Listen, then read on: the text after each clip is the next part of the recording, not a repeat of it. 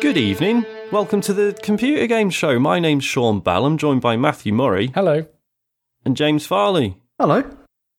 Dave's poorly. Apparently he's been well enough to actually do his actual job today. He's been working, but the podcast not important enough. But have you heard his voice this week? His voice is very funny. He sent us. Has he put that publicly anywhere? I don't think so. I mean, I No. liked it because he just sounds really emotional, and this is why I was hoping he'd still be on the show, because then he'd be like arguing stuff and just sounding really emotional. It's great. Yeah, bless him. He sounds like his voice is breaking. Yeah. And it is quite funny. Yeah, you're totally right. It would have been like, and so... it would have been good, but unfortunately... Maybe that should be a thing. Yeah, I can't believe you said that. Maybe that should be a thing from now on. Just whenever Dave starts getting a bit Dave, it's like, look, you have to inhale some helium every time you start getting serious, and then that just discredits him.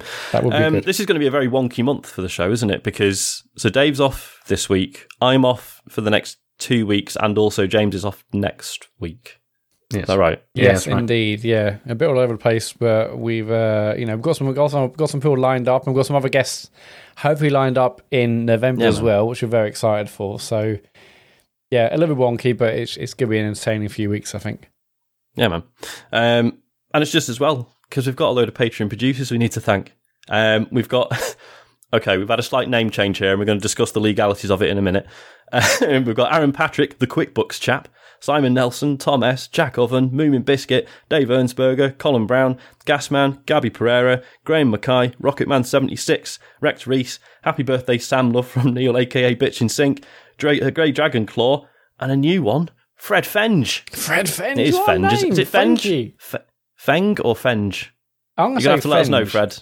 Going to have to let us know. I'm going with Fenge. Welcome, Fred. Right, Aaron Patrick. Are we allowing this? We've got an example down the line of, Neil, aka Bitch in Sync, changing the name. But that's just a nice gift. That's not plugging a business. Do you know what I mean? Aaron Patrick I is suppose a the very more we talk astute about it, the more business person. exposure we're giving to Aaron. Is it plugging a business, though, or is he just really likes QuickBooks, Maybe it's just well into QuickBooks. It's quite good.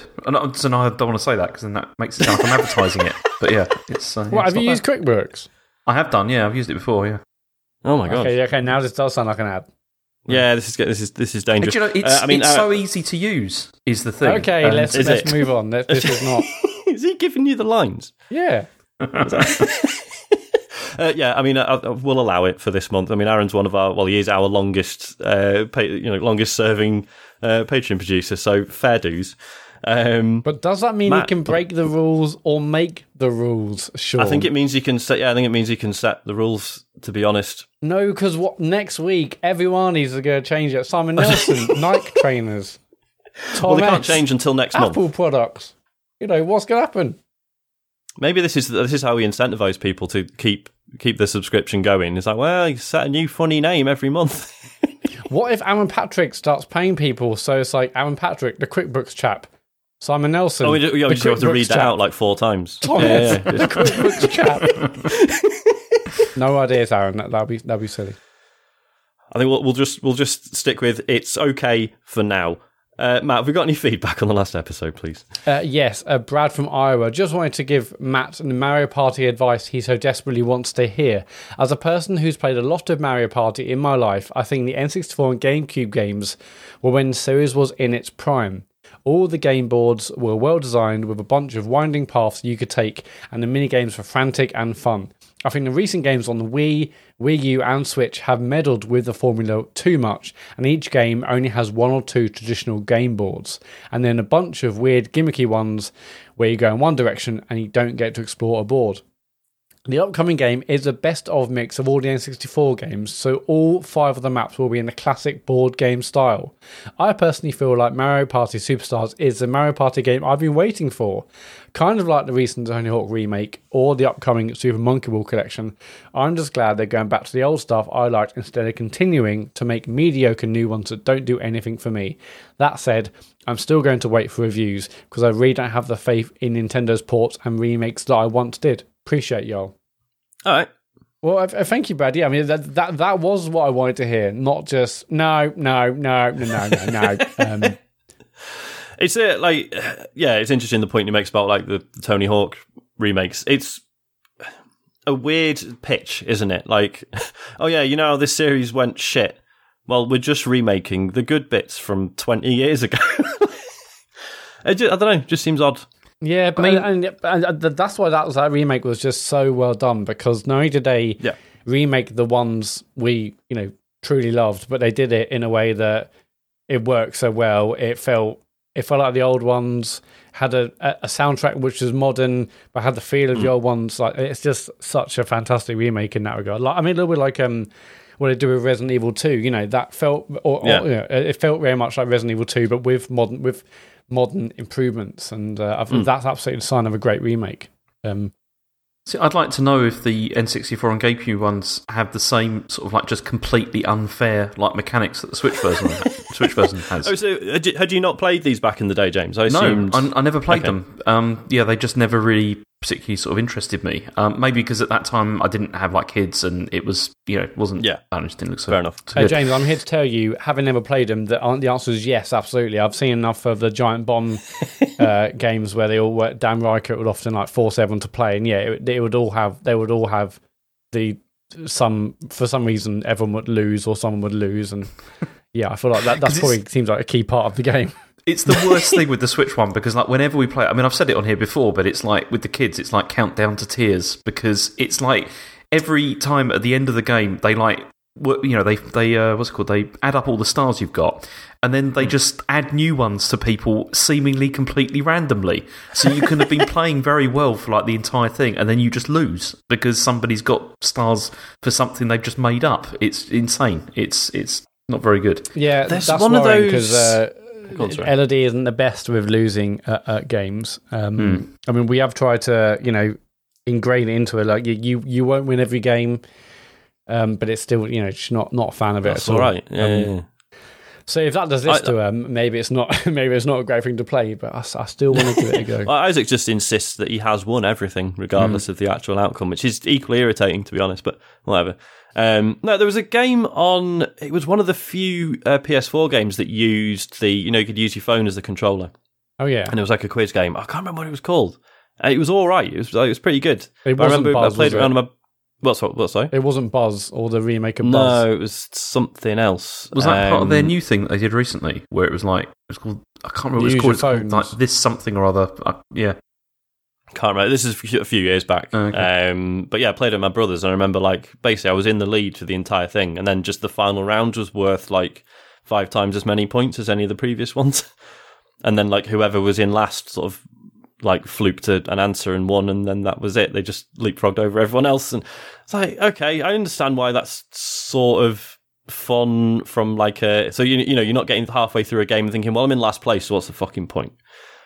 But also a bit annoying if you're winning and then you're not anymore.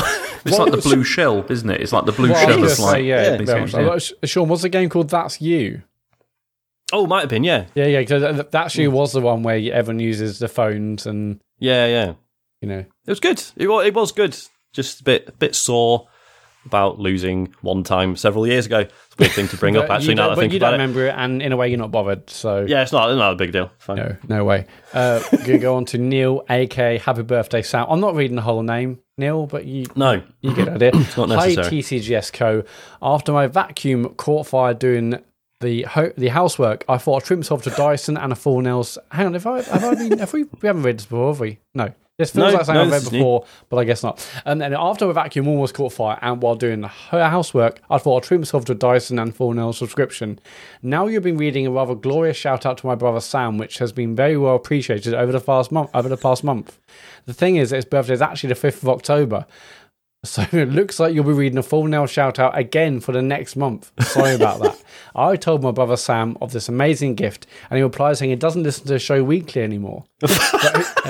But he does save a few dozen episodes and binges them all, so we will get the message eventually. I won't be sharing any of the Patreon content with him. Regardless, we've both been long-term listeners and first got introduced to Dave during one of the epic Gamer Dork Xmas shows, and I've been following with you through the years from the Joy Pocket Magnetic Egg days. I even got a call in when you guys were on Play Radio, what a time that was. All of you make the perfect team, and when I listen, I think of you as friends. I thank you for providing amazing content and laughs, which have gotten me through the years. If possible, make the Christmas show even longer and allow Capone to edit his show. So his brother doesn't actually listen. I reckon his brother doesn't actually listen to the show anymore. I reckon he's been polite and he's been like, oh yeah, no, I don't really listen to it every week. I think he's been designed. Also, he knew surely when his brother's birthday was.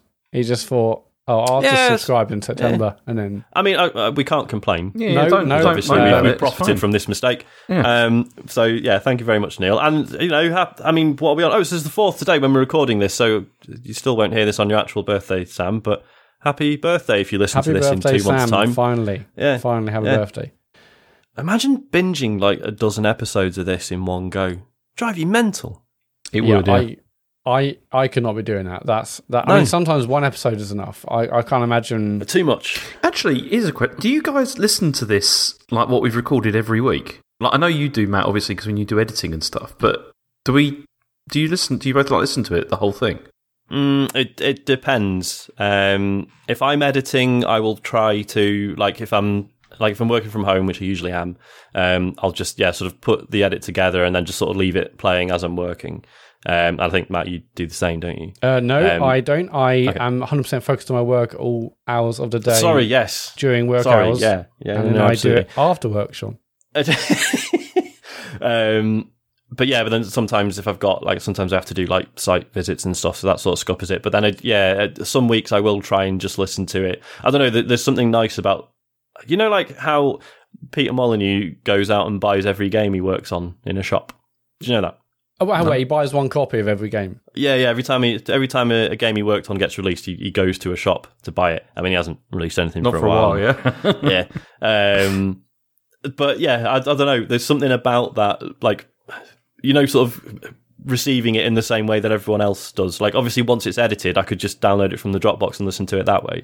But there's something quite nice about it appearing in, Pocket Casts and then just sort of listening to it normally as if it was someone else's show. Is that weird?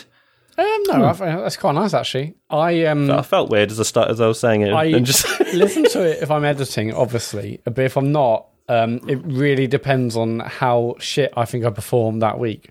I went to listen to a bit last week, so I thought, okay, I think the Deathloop conversation was okay. I think it was okay, so I listened to that and it was okay. But often I'm like, you know what, I'm listening to the show. If I haven't edited it, I'll put it on in the car in the morning, on the way to work. Let's go, and I last about 30 seconds. I'm like, I can't do it.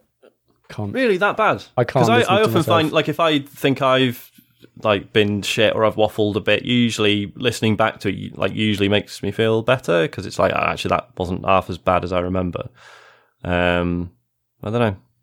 No, I mean it kind of depends, but I don't listen to it as often as I should do because I generally don't like to relive it. I think it's happened, it's done. It's okay. Well, yeah. I mean, you would think what would be the point, right? Because you were here when the conversation happened, so surely you shouldn't have to go back over it. But to be fair, sometimes I do listen back sometimes, and then I just think, that was good. I remember that. I enjoyed that. Actually, okay. Yeah. I remember that podcast I did. That was all right. Yeah. I mean, I say that. Yeah, we've talked before about the phenomenon of people referencing things we've done or said on the show, and I've no idea what they're talking about. Yeah. So. I tried to avoid it, basically, is my answer. Mike Attal. Mike Attal. Read the email, Matt, and then you'll... Yeah, mate. Mike, I'll get that ready, yeah. Hi, guys. Last week you said you miss the kitchen names and were sick of the joke names. Just want to say I agree from Mike Kettle. It's very good. I like it. Very clever, Michael. Ammon Patrick, the QuickBooks... The QuickBooks chap has his message. Hi, you'll hate to be the guy to keep up the running joke. And he's put joke here in speech marks, which I don't like. It's a poor start to the message. Yep. I'm only thinking, what's this about? Hate to be the guy to keep up the running joke, but it's taken me a while to condense the data. I wanted to review the podcast data and see if it's true that, as Sarah brutally predicted, we have a fall-off when Matt eloquently brings the socials into the show. During my research and analytical review, not only did I find the answer to the social section, but I also found some other analytical events that I thought would be beneficial to the whole community to share. Number one, at the start of the show we see a dramatic fall, then the numbers increase to normal after the intro. These are, after further investigation, the nostalgic members of the show who still insist that the previous theme tune was better. God, I was thinking about that the other day. I haven't actually heard the old theme tune in so long that I wonder if I'd recognise it. The current one's definitely an improvement. For a gag the other week, when I had to play it, like I had to play the thing on the keyboard, I was going to play the original one and then just say I didn't realise it had changed. You should have done that. You should have done we've that. just confirmed you never listened to the show, James, so we totally would have believed that. We changed it when? 2, it seems like 3 listeners drop off after the Patreon mentions. You can judge for yourself, but it looks like some fellow Fallen Elves crew members are only tuning in to listen to their name being read out, or possibly they invite friends and family to attend that part of the show only. I pay my money. They read my name. There you go. I don't even listen to the show. I don't even know what the show's about. But I am at the start of the show, and that's the real quiz. I'm getting confused. Where's Aaron getting this information from? I was a bit like. I don't know. Well, it's probably from QuickBooks. Well, let's not mention that again. Could be. It's great. Software, whatever it is. The next one.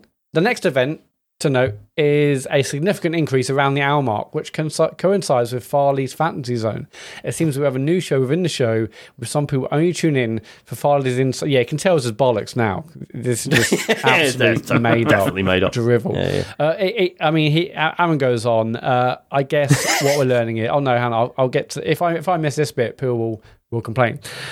After analysing data, we have proof of what happens during the social section. Afraid to say, Matt, it is true. 72% of listeners leave at the social section. With out of the rest, 27% skip the section entirely. I guess what Aaron's made up numbers here is saying that no one listens to socials, but as we can all see, these are made up, and actually the truth is there's probably at least 4 people that listen to the end. So I mean, he's made up a lot of stuff there just to have a dig at you at the end, hasn't he? That's a bit.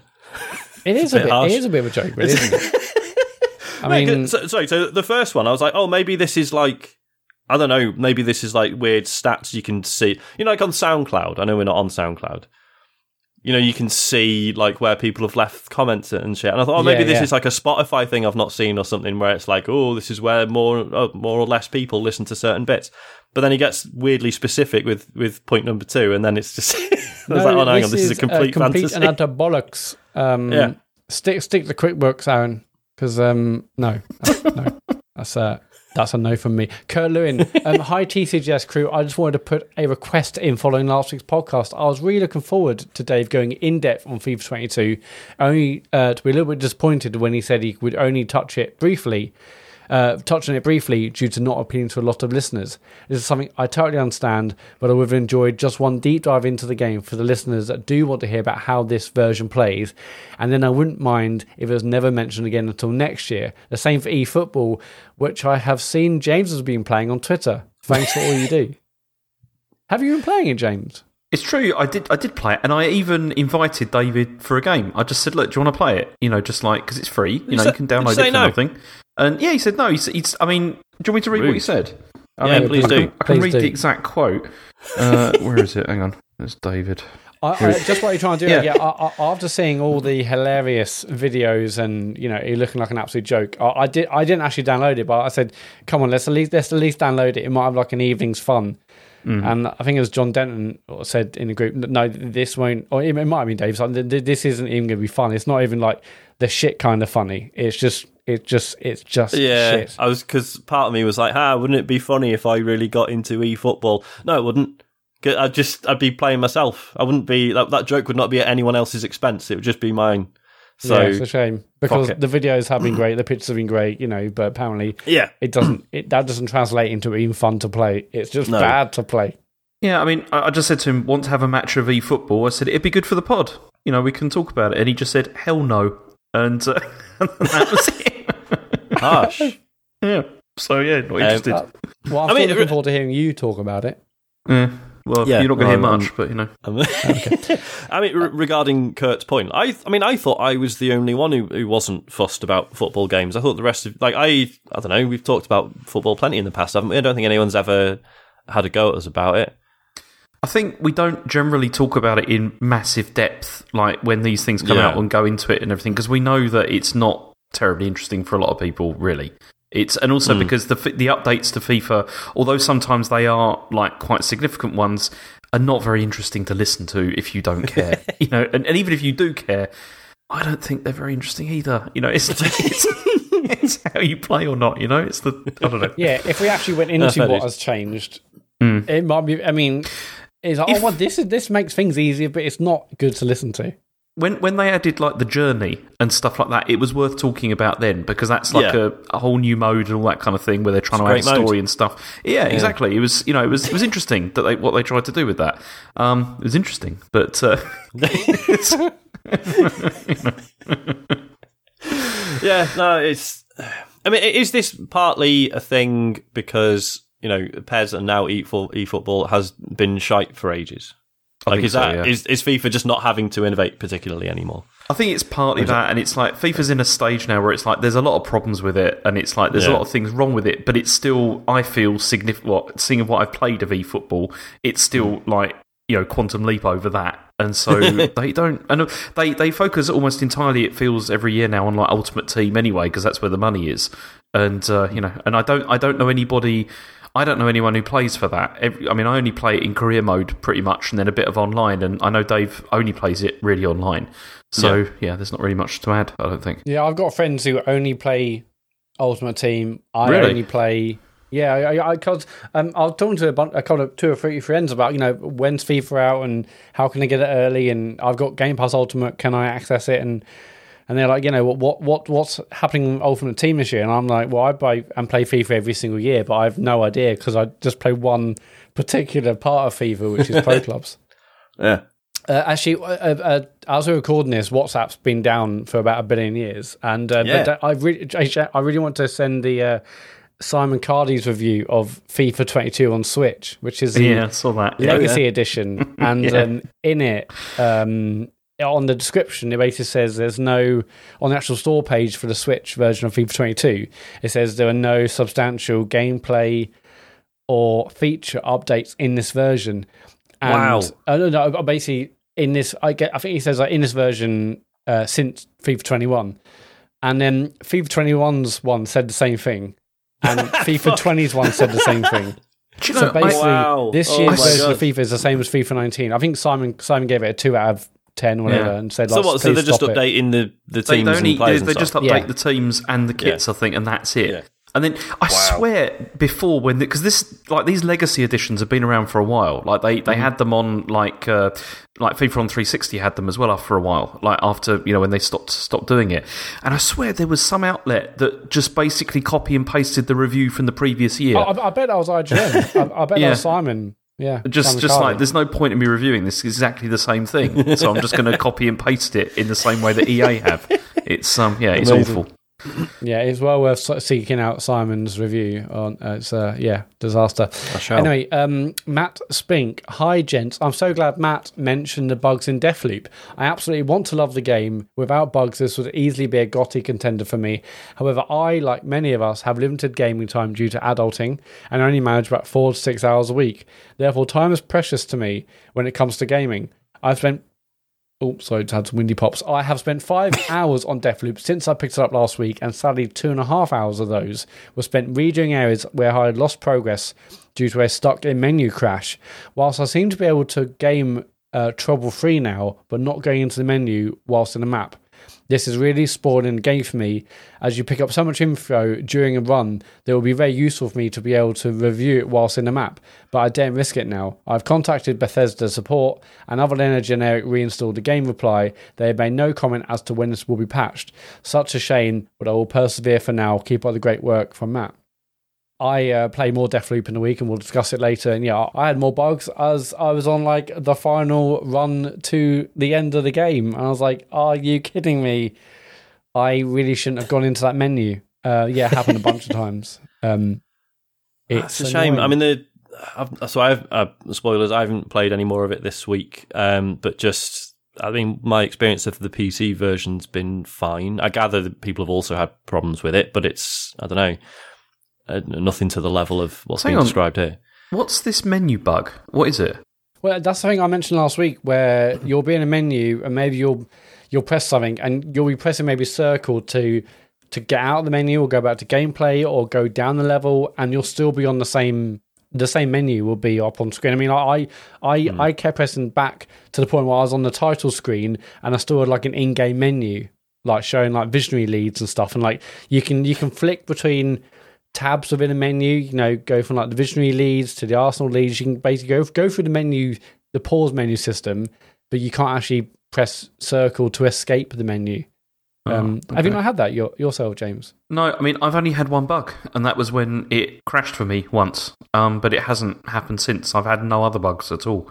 I mean, I must have just been really lucky. The menu bug is probably my most common one, actually. I don't have I had it crash. I don't know, maybe once, but mostly it's the menu thing. I'm like, okay, well, maybe I dared press a direction too quickly or press circle too quickly. Now I'm just stuck in this, and there's no way. I turn my pad off, return my pad on, thinking maybe that'll be it. No, it wasn't the case. But it's weird, isn't it? Because there's been no patches either for this, which surprises me, because I'd have thought by now there would have been one, but there hasn't. Yeah. See, because I wasn't going to bring it up in what you've been playing because I haven't played enough of it to say anything new, but I played a bit more Sable this week because that's had a couple of patches, and and to be fair, the patches have been. I think there's been 2 or 3 since we last spoke. So they are obviously actively working on it. So that juddering stuff I talked about is gone. But I'm still just getting things like sometimes I load it up and there's no sound, or like menu things are in like the wrong place, and when you load them up, they're just like off center on the screen and stuff, and you can't see half the menu and stuff like that. And it's just like, come on, just want to play this. But they are working on it. So. That's such a shame because Sable looked okay. I wasn't like going to rush out and get it, but it looked okay. But then all the reviews came out and said, it's a good game, but there's so much technical troubles. But it seemed like they got a patch out within a week or two. It's just as I say, they've obviously been busy fixing it. It's just bit of a shame. Hang on. Ben Syme, a tiny bit of feedback, but I've loved catching the streams this last week. James battling through Dark Souls 2 is making me wish we got that Dark Souls sequel. Sean reminding or showcasing, depending on your history, El Shaddai has been wonderful. Love the plush. And David Lake sure did seem crap, but that made the stream become a lovely, healthy discussion between folk, and ending with FIFA was a laugh, even for me as a non-football fan. I mean, less of the late slating, if you don't mind. Benjamin. I watched some of his stream, and man alive, it doesn't look great. Got recommended from Eurogamer. I think you're fine, James. Well, there you go. I mean, last week's El Shaddai stream got, the sort of viewing figures I kind of expected. Whereas the first week I was pleasantly surprised by how many people seem interested. But I mean, it was still pretty good fun. I mean, I know obviously it's not about viewing figures, right? But I was a bit like, I know people have twigged that this is just a bit weird, and that's. I got raided again, and I didn't know what to do. Did you? Yeah, I don't know what to do when that happens. Did. We never gave you the script. We said we were gonna. I did try and plug the pod. No, I did do that. I was incredibly proud of you. So do you want to tell everyone what happened exactly, or what the chain of events was? I don't really know, because what was happening, I was really focusing on the game, because you know what Dark Souls 2 is like you actually have to concentrate what you're doing, and then suddenly, like, in the bottom right of the screen, you've got all these things flashing up, and you're like, oh, it's a raid, okay, great, there's more people, and it was like, there was about 200 people or so, like, suddenly appeared, and it turned out that I was told afterwards that it was Ian Lee, but then it was also something to do with Richard Herring as well, like his Twitch stream. So Richard Herring had raided Ian Lee, and then Ian Lee was about to finish, so then he in turn, so it was a rollover. Yeah, and then so he raided you. But then it's like, it's nice, obviously, it's nice, but it's just a bit weird, because it's like, I don't know what to say. You're just going to watch me fail at this, and then, it's weird, isn't it? Because you just sort of carrying on as normal, and then you're like, hang on a minute, I literally cannot keep up with the chat. What the fuck is going on? Yeah. And part of you thinks like, oh, fucking hell, is this someone showing, like, is this bots? Is this people being dickheads? And like, even though it's clear that it isn't, those things still sort of run through your head for a minute, and it just, it can really throw you off. But no, I was very proud of you, James, because I'm not sure, someone clipped it, and you're like, oh, I've been raided. Oh, no, hang on. We are the Computer Game Show. We do a podcast. I was very proud of you, actually. You did really well. I checked actually. I've listening figures went down, so I don't know what you said, but it wasn't. Okay. It's a shame. Actually, if anything, it backfired. So don't mention the pod in the future because. Yeah.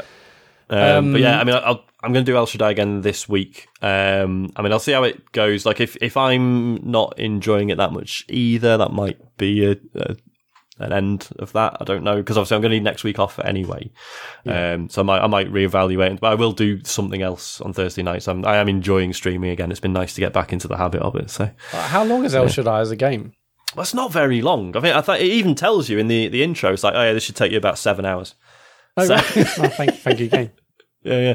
So I must be about 3 hours in, something like that by now. So I don't know. We'll see. Cool. I can't pronounce his next name. It took me a minute. It's it's Paul the Woolover Matt's eyes. Oh.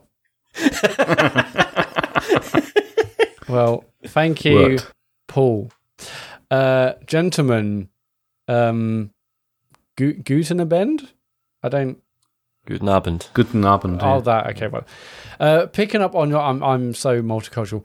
Picking up on your comments... actually, no, in my defence, I did French at school. French and Spanish. I didn't do German, so that's why you did Spanish? Oh, so yeah, we were all French and German. Yeah. Oh, well, no, at school, basically, you either did French or German, but if you're in top set for either, you got to do Spanish as well. Whoa. So, top leagues. That's rubbish, isn't it? It's like you get rewarded with having to do another language for being good at the other ones. I don't know. That doesn't sound right to me. No. And picking up on your comment about getting older and not getting it anymore, at 46 years old, I've started feeling very similar. When he says not getting it anymore, well, yeah, when he says getting it anymore, not that old, mate. He means get understanding the modern world. Okay, cool. Yeah, because when I said that, I was like, "What did we talk about last week?" Let's just put it in quote marks. I was like.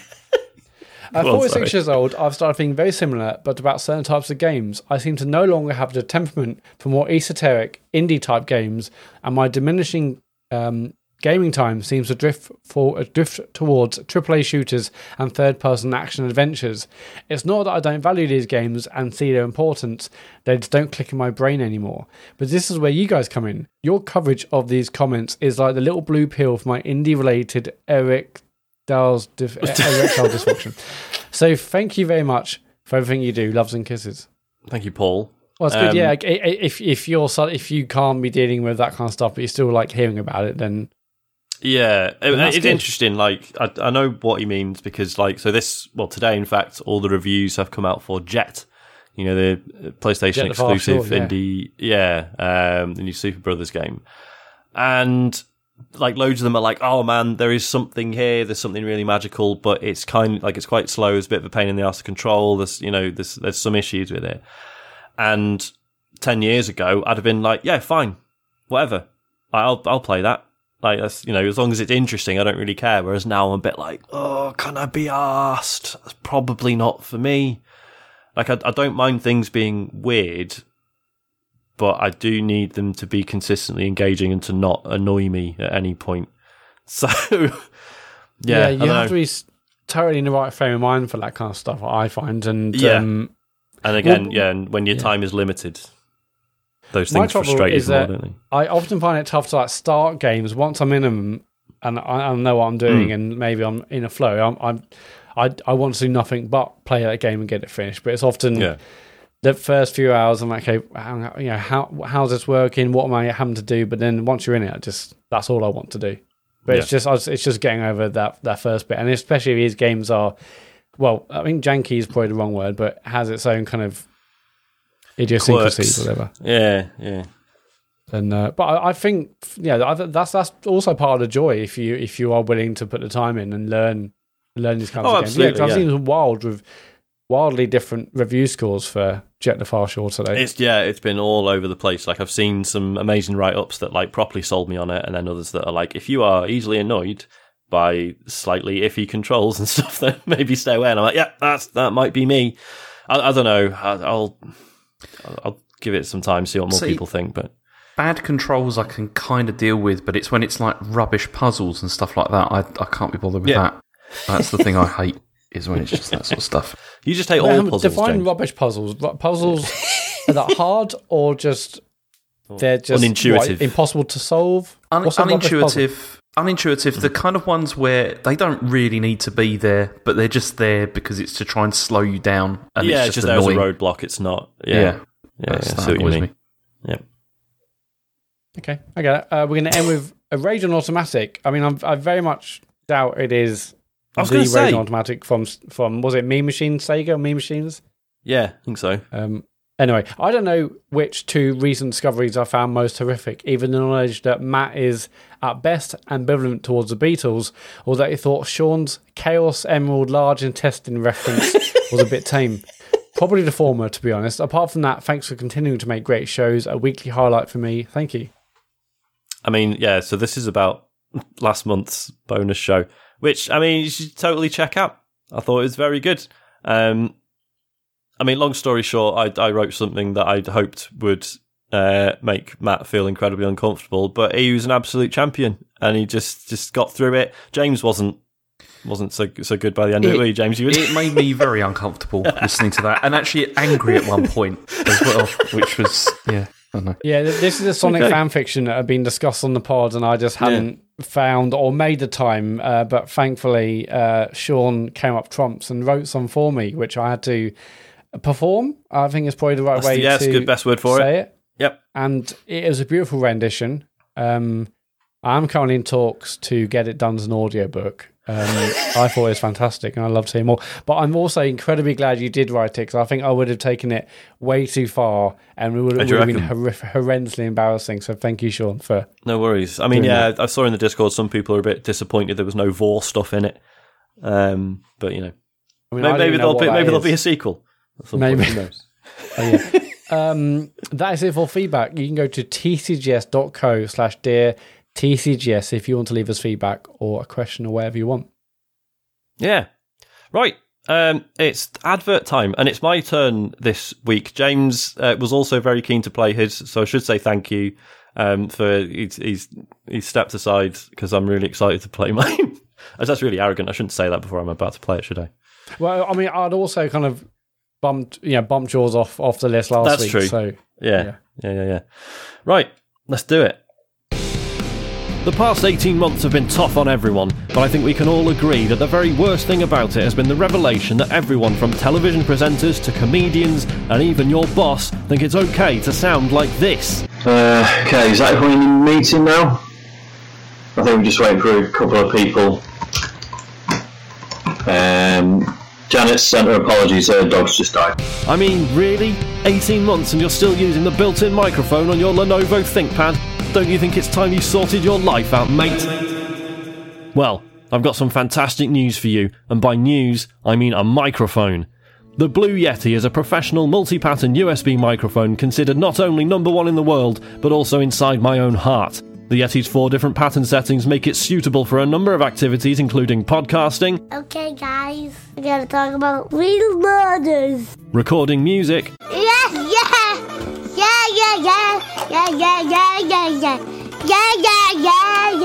or even recording a number of people in the same room. Can't you get one of your friends to do this? I haven't got any friends, Isaac. With the tri-capsule condenser microphone technology providing solid professional results every time. The Yeti also comes complete with its own stand and takes mere seconds to set up on both PC and Mac. Head to bluemic.com and use the offer code YetiPod15 for 15% off the cost of a Blue Yeti mic.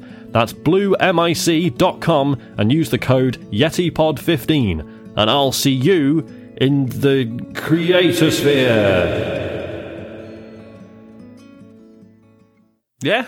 holy shit, Wow, okay. that was what the murders. Was it like that murders? Yeah. That was okay. That was great. That was. Thank you. Yeah. We should say we got loads of feedback about Matt's last week as well, but we're saving it all for when we've played all 4 of them, and then we have to do the vote over who wins. Even though there's no prize, is there? It's a Blue think- Yeti. It's a Well, one of us wins a Blue Yeti. We all use them It's a already. gold-plated Blue Yeti. It will Okay, weigh a lot, fair enough. but worth Okay, it. cool. Sounds good. No Spray prize. paint It's one just, on it. it's just pride, just immense pride. Pride. Yeah, fair dues. Right. Do you want to do the news, James? Yeah, why not? There's been some stuff. I always say that. I don't know why I say that, because obviously there's been news. I mean, People like the repetition, the familiarity of it. It's fine. Okay. Well, maybe I'll stick with it. We didn't get an intro though, Sean. There's no intro. Have you done with those now? So, do you know, I genuinely completely forgot.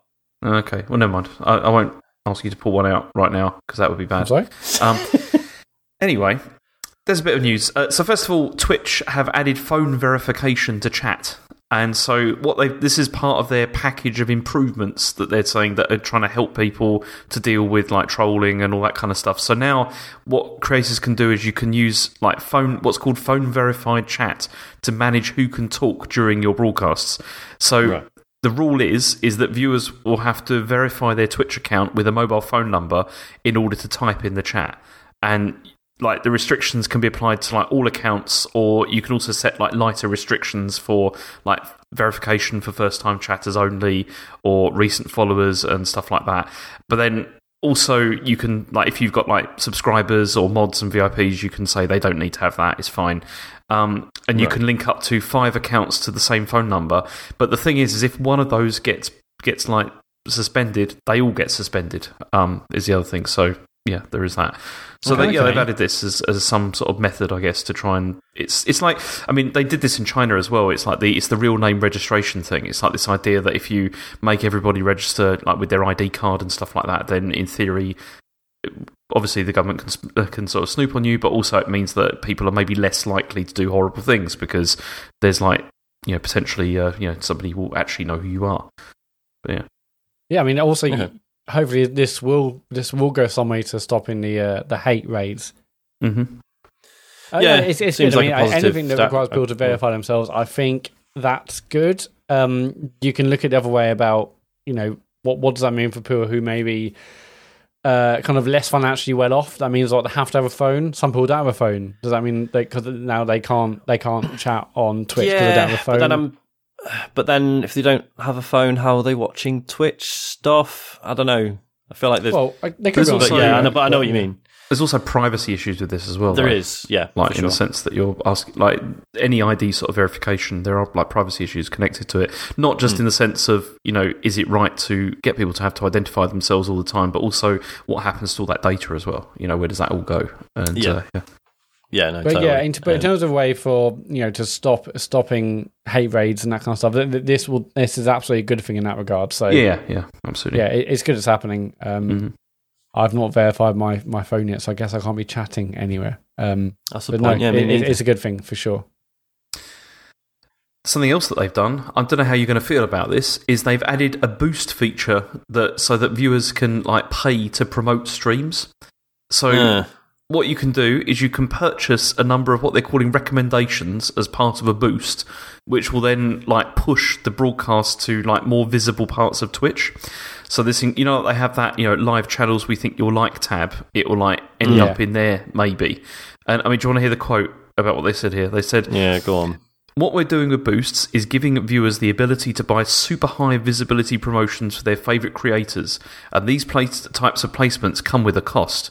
We think this is a great way to show support.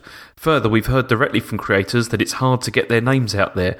It's hard to try and utilise different forms of social media to grow their channels, and our hope is that this is a more direct way for a viewer to help a creator to do that by basically paying for it. I mean, give us money." And I was going to say, I assume this has gone down pretty terribly, because that seems like a pretty shitty idea to me, because it's just going to favour people who've got the cash to throw at it. I find it very odd that so they seem to expect like viewers to pay to do this for their favourite channels. This is the thing. When I first saw this, I thought this was like channels could do this, like they were paying to have it boosted or whatever. But no, it's the viewer. You have to get your viewers to do it. So it's like, it must be both, surely. I don't know. I mean, but isn't that just going to lead to people like just like begging and stuff and just being like, please, just like I just need to boost it. We could boost this channel. Or like if you boost me, they would get into a competition or fucking I don't know. There'd be all that sort of stuff, won't there? It's weird in a number of ways because so it's the viewer that does it. All the money goes to Twitch, nothing goes to the actual channel. And of course, but there still benefits people with larger audiences because even if a few of them do it, then they'll be up there on the front page. Whereas if you are struggling for numbers, one, you're probably less likely to say, hey, can everyone pay some money? But even if a bunch of people do boost your page, it's going to be nothing compared to any of the even medium-sized streamers, a few of them doing it. It's like, I don't know if it's really going to change much at all, unless they said, it's for channels with less than these amount of viewers or these amount of followers. Because if you go into like Twitch now, and you're not logged in, it's the same kind of for 5 to 10 massive accounts. Yeah. They do have like little bits on the front page panels where it's like, here are people with smaller audiences or smaller communities or viewership, whatever they said. But this still benefits those with larger communities, I think. And like, if you're a smaller, for us, Twitch is like kind of a side thing. Like all the support we get on there is still amazing and it still helps a lot. But it's, it's not our main thing. But if it was your main thing, but you're still sort of relatively small, you're starting out, you've got to make that choice to like ask your audience, like, right, do I ask them to sub or do I ask them to boost me instead? Do you know what I mean? It's like, okay, so do I want to ask people for money or do I want to ask them to use that money instead to like get me more exposure, which might get me more money further down the line? It just seems like a really horrible decision to have to make. I mean, in both those scenarios, Twitch make more money. So I think that's the thing, isn't it? It's just, I'm saying all this. It would be very funny to boost James while he's having a shiter on Dark Souls 2, but, happens all the time. It's terrible. I don't know if this is actually confirmed. I know, this is in trial last year, but I don't know if it's actually coming out or... No, I think it's happening. This is from GamesIndustry.biz, and they said that there was the trial last December, I think it was, but now this is happening, it seems. They're actually going to do it. So I don't know when the launch will be, though, or when it'd be interesting to see how it works, but I can't see this even benefiting the smaller channels, but anyone with half an audience, just like, there you go, bang, I guess we're on the front page now. Whatever.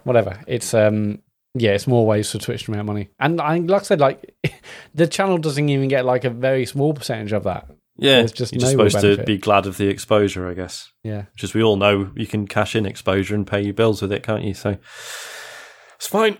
All right, what else we got? Good old Twitch. Okay, so also Sony have been on doing more acquiring this week, so they've finally got Bluepoint. I mean, everyone have been talking about this for months, haven't they? That this was it makes sense, kind of felt like it was inevitable. This was going to happen at some point. I mean, if you'd asked me like 2 weeks ago, I would have said, I thought they already did own them. To be honest. Exactly. Yeah. Although they've said apparently they're working on something new, like not a port now. Okay. So that's potentially interesting, but we don't know what it is yet. What's the actual crew is interesting. That's really annoying. Hang on, James. I'm asking you for the quote, and you're saying you haven't got the quote. But James has to offer it, Matt. If James doesn't offer the quote, then it means he hasn't got it. That's the thing. I mean, in this one, all I've written down is Sony acquired Bluepoint, and it's like because it's like we already know about that. Which quote do you want, Matt? Because there's a couple of ones. I mean, do you want the one from Sony, or do you want which one do you want? I want the one where they say they're working on original content, and that seemed a bit kind of vague about what that means exactly. And also, I mean, I wanted that quote about original content. You haven't got it, whatever. Because obviously, Bluepoint are known for their amazing remakes, and they're great at that. And arguably, that's why I guess Sony have acquired them, because they've done so good on so well on Shadow Colossus and Demon's Souls, and who knows what they'll be remaking next. But I believe one of the quotes was that they're working on original content. Now, I didn't say original game. Original content, does that mean new content in a remake they've already done? Yeah, that's the point. I think if it was that, though, I think people would not be happy. Like, if working on something new to me sounds like it has to be some sort of game. Like, it has to be something. It can't be just like assets or something or something. That'd be rubbish. Although it's weird, let's be clear, like, the reason they've stood out is that their remakes are fucking remakes. They're not just ports or remasters. Like they've Shadow Colossus and Demon's Souls especially have been like full like reworkings of the originals. So yeah, it doesn't surprise me that they're more than capable of doing an original game. So yeah, interesting. It's interesting because they've had like they've bought Housemarque and Insomniac, and now all these other like there's the Sony what's called the former Sony Liverpool studios. I'm just going to talk about in a second, and now also this. You wonder like why are they doing all this now? Do you reckon this is because maybe Microsoft were like sniffing around these studios as being like, maybe we'd like or these. if As, they, you know. or are they now realizing that they're where Microsoft were like a few years ago, and they're going, hang on a minute. We haven't got that many studios, but then, as you say, this is mostly studios who were pretty much just doing stuff for Sony anyway. Yeah, but it's like, as you say, they're sort of securing them now. I don't know, because the other one they've acquired, as part of Sony Studios, or whatever, is Firesprite, and they were founded in 2012, and they were another one that was from from the Liverpool studio.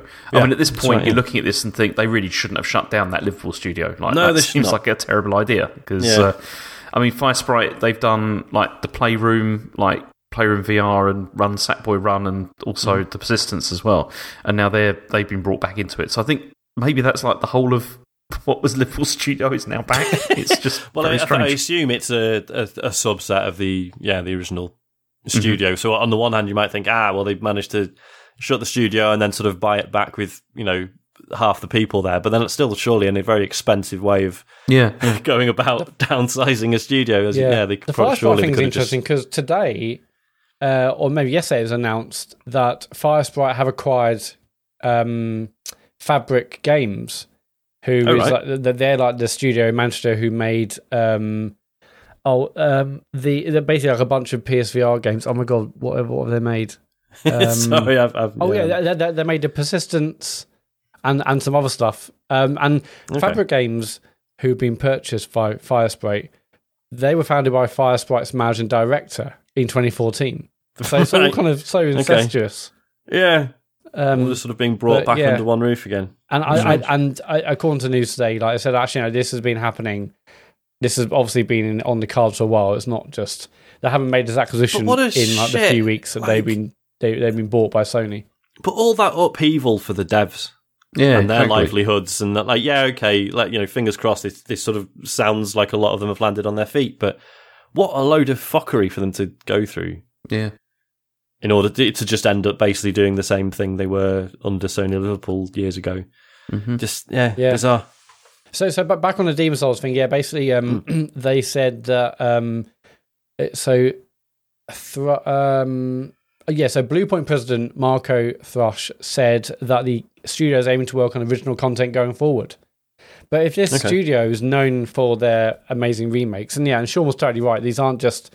I think they even said in one of the quotes that remaking games isn't just like taking the same sprites and graphics and just up-resing them as you may have done previously. These are full remakes of games. Yeah. So, arguably it's not... It might say, these are just remakes. It's not about that because they do way more than what you would traditionally think a remake requires. Yeah. But, but also that is what they're good at. So it'd be interesting for them, once they're acquired now, to now go off and do original stuff. It'd be fascinating to know what that original stuff could be like. But it's not a game changer because, as Sean said, all these studios are basically kind of doing Sony exclusive stuff anyway. But it bolsters their PlayStation Studios or Sony Studios brand because they've got loads now, haven't they? So all right. Well, the other thing that Sony have done is they've added game trials as a feature to PS5, and the feature is now live now. Sounds like a fantastic feature. It does, and apparently only in the UK at the moment, and it's only for 2 games as well. So at the moment, you can download Death Stranding Director's Cut and Sackboy Big Adventure. Now, there's quite a big caveat attached to this, which is that the Death Stranding trial gives you 6 hours of playtime. And the Sackboy 6 hours is plenty of game. 6 hours is loads. It's not too bad, yeah. And it also, Sackboy, you get 5 hours as well. You could see quite a lot of the game in 5 hours. The big catch, though, which is in the small print, is that the timer for when it begins is from the moment you hit download trial on your console. Oh, fuck off. Which means that if you're like I was before when I was on like a much slower connection than I am now, probably I'd have been like Death Stranding, I probably would have been able to play that for about 20 minutes, like by the time it had finished downloading. This is absolutely crazy that they're doing this. What a wild way to do it. Yeah. Because anything can happen. Yeah, I've seen tweets of people saying I couldn't even start Death Stranding because by the time it downloaded, the time was already up. Yeah. Well, it's okay because there's a Redditor who has suggested a workaround called Jay Smalls, and he says here's what you need to do. Make a new account with the same region with your main account. Click download trial on the new account. After download, go to the main account and click on download trial. Because you downloaded it before, you don't need to download again and you can play. And so, so there you go. So it's a great system to play a trial. It's just insane. It's just mad. I don't understand. I think I'm going to do this though, because I'm not going to buy Death Stranding Director's Cut because I don't think I'll have time to go through it again. But I do really want to see how good it looks on PS5, so I'm probably going to do this. But you can get like the upgrade from the other one for like $5 or something, can't you? Yeah, I don't think I have a disc anymore. Oh, okay. Or I don't even know about it. Maybe I've got it digitally. Either way, I hadn't thought of that. But I want to see what it looks like on PS5. So I'm going to do this. Fair enough. But it is still... why do they do these things? Why do they do it? Well, I mean, like UK only, so it is like a weird little test. But why do that? That's Nintendo level of stupidity, isn't it? Yeah, it is. Yeah. Sony have generally understood, limited, weren't they? Yeah, Sony have generally understood how the internet works. Number of goes limited on the demo. Yeah, you can have like 20 goes of something and then it stops working and things like that. That's not as bad as this. This is much worse. Sony said, "Hold my beer," and then they've done this. How can we give them even less access? Do you know, one of the best things that Microsoft did, I think, do you remember with the 360, how everything had like a demo or trial? You know, it was like... a requirement, wasn't it? Yeah. It was, yeah. And that was brilliant. Like, there was just like a short demo or something so you could give it a go. But, yeah, they knocked that on the head, I think, for like Xbox One, didn't they? I was going to say, I think it was brilliant for us and not so brilliant for devs, because it meant people would just play a bit and go, right, well, that's my curiosity sated. Don't need to buy it now. Yeah. Well, I think because it became... does the same thing. Because I remember it started becoming common in practice, like with PS3 stuff, and then into the next generation, where the demos would come out for stuff, but like a few months after the game had come out, because that initial wave of interest, as I say, everyone would just play the demo and be like, oh well, I know what that is now. Whereas those people might have just bought the game if there was no demo, which seems really counterintuitive. Like demos should be, essentially a piece of marketing, but it's weird. But when it worked well, it worked really well, because it wasn't also the fact that actually the demos you're downloading were basically the entire game. I mean, I remember playing one of the Wolfenstein games, and the demo ended obviously very shortly into the game, and I'm like, well, I know I've got the entire game downloaded, and if I buy it now, it's just like a 1 second unlock. Just, and I did that's that. right, like, yeah. Or continue just on to the game. Like stuff that's really compelling. The fact, you've downloaded the entire game. Yeah, just buy now and you can keep playing it. And then there was the Skate demo where people figure out how to break the boundaries and just go wherever they want. And I think within reason, there were like there was areas of the map that just physically weren't there, and you'd eventually fall off the edge. But yeah, people got a lot of value for money out of that demo. Okay, let's move on. Yes, please. Would anybody like a 4K Switch? Yes, please. I mean, yeah, why not? I mean, I've seen people say, "No, why do people even want this?" Well, it'd be nice, I suppose. Yeah, go on. It would be nice. I mean, Bloomberg are at it again. Because it was Bloomberg before when they said this was going to happen, and then it didn't happen. But so Bloomberg has said that they've got anonymous sources again, claiming that a 4K compatible or capable Switch is still in development. And apparently they said employees from 11 game developers around the world, including Zynga, say that they're in possession of the development tools for this device. And they're claiming that it's the reason that it's been so slow coming out is because of component shortages caused by the pandemic, but it is happening. So then Nintendo have been not very happy about this. They put out a quote. They said, a news report on September 30th falsely claims that Nintendo is supplying tools to drive game development for a Nintendo Switch with 4K support. To ensure correct understanding amongst our investors and customers, and people that are going to buy an OLED Switch. I just added that. We want to clarify that this report is not true. We also want to restate that, as we announced in July, we have no plans for any model other than the Nintendo Switch OLED model, which will launch on October the 8th, 2021. Please buy it. They didn't say that. But then also, since this publication, Zynga have come out. This Zynga spokeswoman, Sarah Ross, has told Bloomberg that the company does not have a 4K developer kit from Nintendo. Okay. So they definitely got a phone call. Yeah.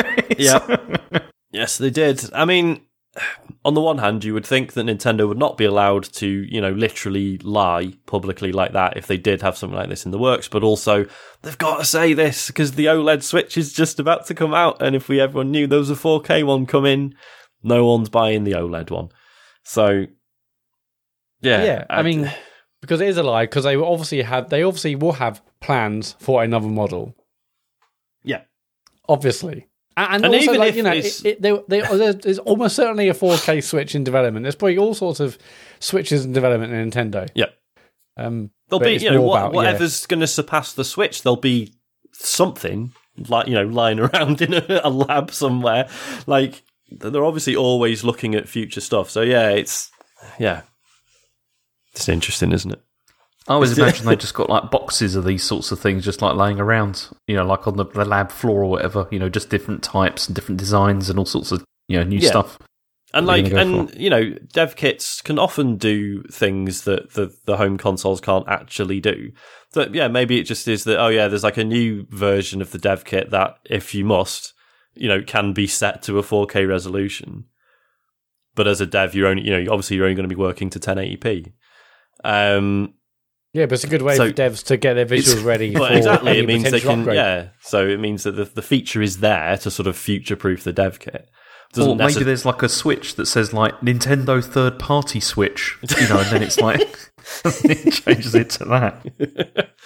I'm excited for the Nintendo Switch OLED 4K model, which is probably what they're going to call it. I mean, it's obviously going to happen. Whether it's a Switch Pro or whatever we hoped, there will obviously be a new version. Who knows when it'll be? I mean, I'm thinking I can't see it being next year, regardless of what this report says or what other rumours have said in the past. Like, we've got the OLED a couple of years off, isn't it? This week, or this week. By the time you listen to it, it's out on the 8th. But yeah, I don't know. I mean, now I'm thinking, especially with the chip shortage. If it wasn't for the chip shortage, maybe. But as it is, I can't see them being another version of the Switch now for a couple of years. They'll stay with the OLED one. It will look amazing. And then we'll see where we are in a couple of years' time when chips are more plentiful. Yeah, and as we've said, as it currently stands, they don't really need to bring out an all singing, all dancing sequel to the Switch. Not for a long time. It's doing incredibly well. Although, it's true, although we are, I mean, selfishly for us, it's like, games, like especially indie games, that we're starting to get to that stage now where things are not being released on Switch. True. That we're getting or it's like definitely going to be a compromised version or what have you. So like performance issues. Yeah, it's not like I'll definitely go on Switch now. It's like, well, what's it like on Switch? Yeah, because the chances are it won't be great. So I think we are at a stage where we probably do need one. Not necessarily all singing or dancing, but we need something with a bit more oomph. But I think we'll give it a while off now. Yep. I'm still not getting a new one. I've decided not to bother. It's fair enough. Me too. But I also probably shouldn't have gone on the Rollmock forum today. Of people saying my Switch OLED's shipped. I'm like, oh. But no, I'm not going to get it because it's silly, isn't it? But also, having said that, all like the Metroid Dread previews that went out last week, they were all like played on OLED Switch, weren't they? Oh, really? Yeah, apparently, yeah. Yeah, they know what they're doing. You see, I don't. End of this week, I know, and I'm excited. Yeah, me too. I know. I probably should be. I'm just cautious. Well, it's Mercury Steam. I'm kind of tempted, but we'll see. I've got lots of games to play. The controls are like. Well, yeah, exactly. I'll wait for that. I think the reviews are dropping Wednesday morning, so are they? Excited to hear what it sounds like. Yeah. Cool. Okay, last story is that Konami have vowed to fix eFootball after the launch, which has not been very good. Hasn't it? It's currently the worst reviewed game ever on Steam. Wow. And yeah, there's been quite. I mean, obviously, it's just been loads of videos and like memes and all that kind of thing have been created from it because it does look quite funny, like in places. It's mostly because it's like, I mean, how would you describe it, Matt? It's like all the players don't interact with each other properly. You've got stuff like people walking through goals. They all do this thing like where their mouths are like open a lot of the time, and it just looks scary and weird. Yeah, it looks disconcerting. I mean, it looks like it's 8% of the way there in terms of a computer game, and then there's animations all over the place and weird bugs. I've seen like someone score a goal and then it goes to like a celebration and there's like bits of body parts on the floor. I'm like, has this been faked or is this actually what it looks like? And then Did you see that one where there was like a player who like he'd scored a goal and he like ran like past the manager and like pushed the manager, but the manager was like a cardboard cutout and like like sort of like moved across the floor without moving his legs. It looked very funny. And there's also been the crowd thing as well. Like if you zoom in on the crowd, they all look like extras from like a zombie game or something. The thing is like so having not actually played it, like none of this stuff necessarily means it's a bad game, right? But I assume it is. Yeah. See, the thing is, I have played this a bit, and I didn't want to talk about this in what you've been playing because I've not played it enough. Honestly, I played about three or four games of it, and I have to say I didn't experience any of these sorts of bugs that you've seen on any of the videos at all. Okay. But the way it controls is horrible. Like it feels really sort of like, I mean, you know what's funny about this? It's exactly the same, although I'd probably say worse than the network test that came out. Do you remember that we talked about that and how we weren't allowed to say that it was anything to do with the final release? Yeah. Well, there was famously wasn't a demo. Absolutely zero connection between the two. It was just a network test. Turns out it was actually better than the final release of the game because everything is so sluggish. I mean, when I was trying to like get like a game with somebody online, it like kept on failing and like crashing and stuff like that. And it's just not very fun to play at all. I mean, the main thing that I took away from playing it was that there's no like precision at all. Like when you're passing the ball, it frequently gets lost, or own goals get scored really easily because the goalkeeper just doesn't bother to like sort of like collect the ball and stuff like that. It's not fun to play, like, is the thing. Okay. I mean, it's not... I wouldn't say it's a complete disaster. Like, you can get something out of it, as you can with any sort of, like, two-player game. Like, if you're playing against somebody else... I mean, I played somebody and I was starting to get into it because you're like, oh, there is a competitive side to it, and it does kind of work. But if you compare it with FIFA... And it's there's no way you play this unless it was free, and it is free. But it has so few game modes as well. Like, there's nothing you can really do. There's just like a couple of challenges you can do. It's got the same thing where like only a couple of licensed teams. There's also like it flashes up saying like you can buy like a season pass for this, which is basically like I think it's about 40 quid or something. They're like, oh yeah, exactly. Where it's like this is actually the game, isn't it, that you're trying to sell? It's just that this is the free version or whatever. It's like a free demo, but not a very good one. But amazing. So what have they said? So before we sort of seamlessly transition into what you've been playing, so what's the statement? Okay, so they said, after the release of eFootball 2020, we have received lots of feedback and requests regarding game balance. I was going to say 2020. Yeah. Oh, yeah, sorry. 2020. What did I say? You said 2020. Oh, okay. It's been one of those years. We have received lots of feedback and requests regarding game balance that includes pass speed and defence operation. Yeah, that's what I'm talking about with like the passing is just so bad. Yeah. We would also like to acknowledge that there have been reports of problems users have experienced with cutscenes, facial expressions, movements of players, and the behaviour of the ball. We are very sorry for the problems and want to assure everyone we will take all concerns seriously and strive to improve the current situation. This work will be continuously updated, quality will be improved, and content will be added consistently. From next week onward, we will prepare for an update in October while receiving further opinions through questionnaires to our users. We will do our utmost to satisfy as many users as possible, and we look forward to your continued support of eFootball 2022. It's just not very good. I mean, when you look at that list of things they know they need to address, so you've got passing, defence, movement of players, and behaviour of the ball. I mean, what's left after that? Well, I think they've nailed the menus. No, Matt, seriously, the menus are like PES level menus. They're like, it's the usual thing of like, you start the game up and there's like a million like...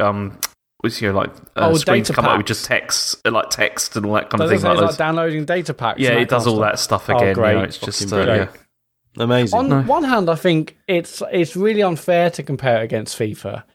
And on the other hand, no, of course, but because this is this is a new game like PES. Well, ISS Pro was around, and then PES, and so, but also it feels like this is a restart or reboot.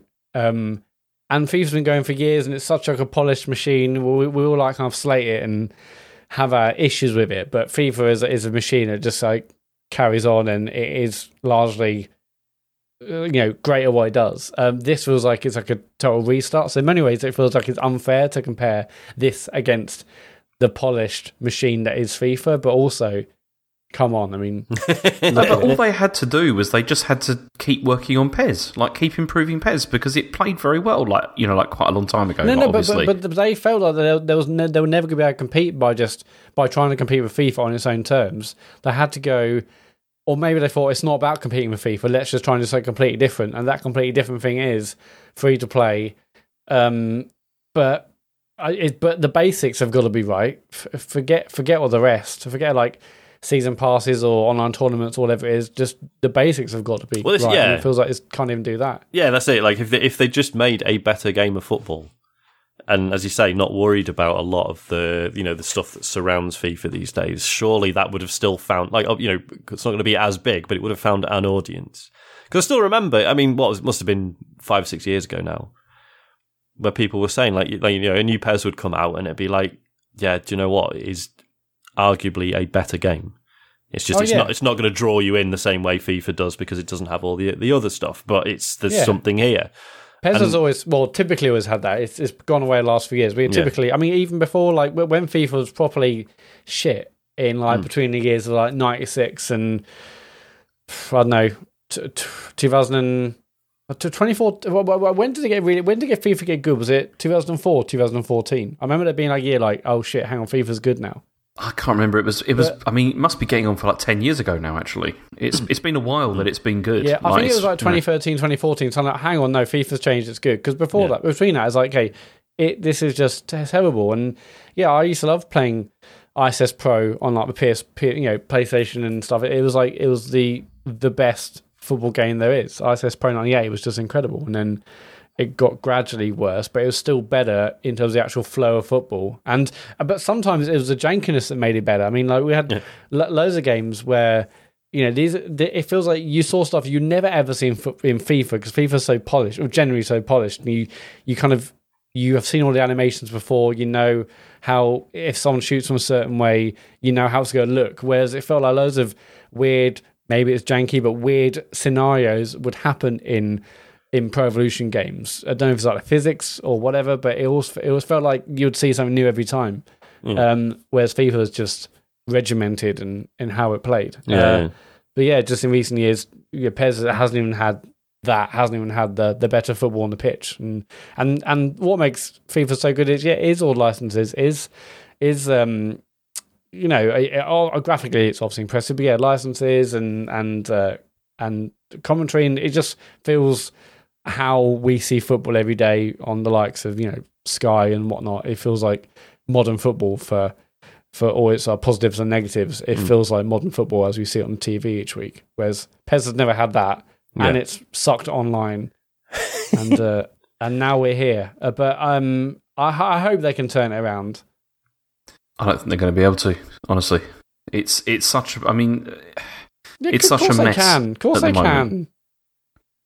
I mean, it's Matt, you say this about everything. You always say that they can turn it around. Like, Anthem, they can turn it around. Most of the times they do. Like, Rainbow Six Siege, that was a disaster at launch. They turned that around. Sea of Thieves, that wasn't great. They turned that around. I mean, but those two were not disasters. Like, they weren't like, okay. Oh, they were. We were taking the piss out of Sea of Thieves for months when it came out. Yeah, we were taking the piss out of it, but it wasn't like... functioned. I know, but it wasn't fundamentally broken. Like that's true. There was that. Yeah, there was that sense. Like, no, there is something here. It's just the framework around it isn't right. Yeah. I guess. Yeah. But I surely these companies these days realize this is not like a release it, it's done. This is a long road. I mean, they probably didn't anticipate it would be this severe on launch, or maybe they did. Maybe they always knew. Yeah, it's going to be a bumpy. Few weeks and months, but we'll get through it. I don't know. I mean, hopefully they understood that from the beginning, and we do have a roadmap for changes. I mean, they got loads of things which are in the roadmap. Like, I think there's a thing called Super Kicks, which isn't coming in, or Big Kicks, or something. It's not coming in. It's DLC. I'll play that. Some big kick is happening, and you can add it to eFootball at the end of the year. So, but it's just this is ridiculous as well. Like this whole roadmap thing and all that kind of thing. It's basically like, look, we haven't finished the game. It's nowhere near ready. Like, you know, it's just, I don't know. Why really? I know they have to release it because they probably, you know, it's on a schedule or whatever. But it's still releasing it in this state. I think just doesn't do them any favors whatsoever. I've just had a look at this like premium player. I nearly said something else then. A premium player pack for this, and it's like it's €40. So what's that in pounds? That's like, I don't know, 35 pounds or something. I don't know. So what you get with this is you get the basic game, and you also get some eFootball TM coins, which is the game's premium in-game currency. And then you get 6 random deals, and it says a random deal item allows you to hire one of the 16 ambassador and partner club players of the highest level. So it's all this it's like Ultimate Team stuff like they put in this as well, with like the coins and everything. This is, oh yeah, you know, I don't know. It doesn't look good. Yeah. Who knows? Who knows where we'll be in a year's time with eFootball? Who bloody knows? I think they'll persist with it, but I don't think I don't think they'll be able to salvage this. Though, honestly, it's got such a savaging that I don't see how it will be able to. But then, yeah, but then if they've got to try, surely, because what else are they going to do? Like release another Metal Gear Solid game? That'd be That's nice. true. Yeah. Yep, why not? Castlevania. Well, actually, no, they've released bad ones of those, haven't they, recently? So probably not bother. Yeah. But then the most recent new Castlevania game was years ago now. Yeah. Oh, So, yeah, no. There was that one that came out on. What was it? It's come out on Apple Arcade recently, and it also came out on other stuff before. Yeah. But apparently, it's really bad. Grimoire so, of Souls or something. Yeah, that's the one. Yeah, Yeah. but it's bad. Anyway, I mean, we've basically done James's what you've been playing. Is there anything else, James, you wanted to talk about? Only Deathloop. That's the only other thing I played, which I'm very close to the end now. I just need to do like the final run on it. Yeah, and I've tried it. Have you not finished it? I thought you were finished it by now. So did I, and it's like the first time. It's that Alexis mission. You know, like the last one. Mm-hmm. It's really difficult if you play with the play style I have, which is basically kill everybody.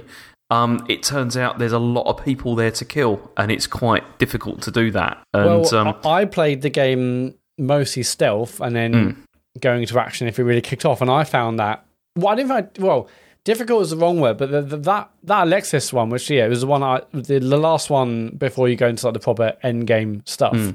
It felt like that one wasn't as kind of telegraphed as all the other methods you've had to get information or kill a visionary. That one, I was there for ages thinking, what am I doing wrong here? Because the rest of the game says, go here, look at this, you're here, there's a target, so on and so forth. But that one is like, hey, you got to identify Alexis. And I'm like, well, how can I possibly do that? I had like a couple of methods which were clearly the start of a way to identify them.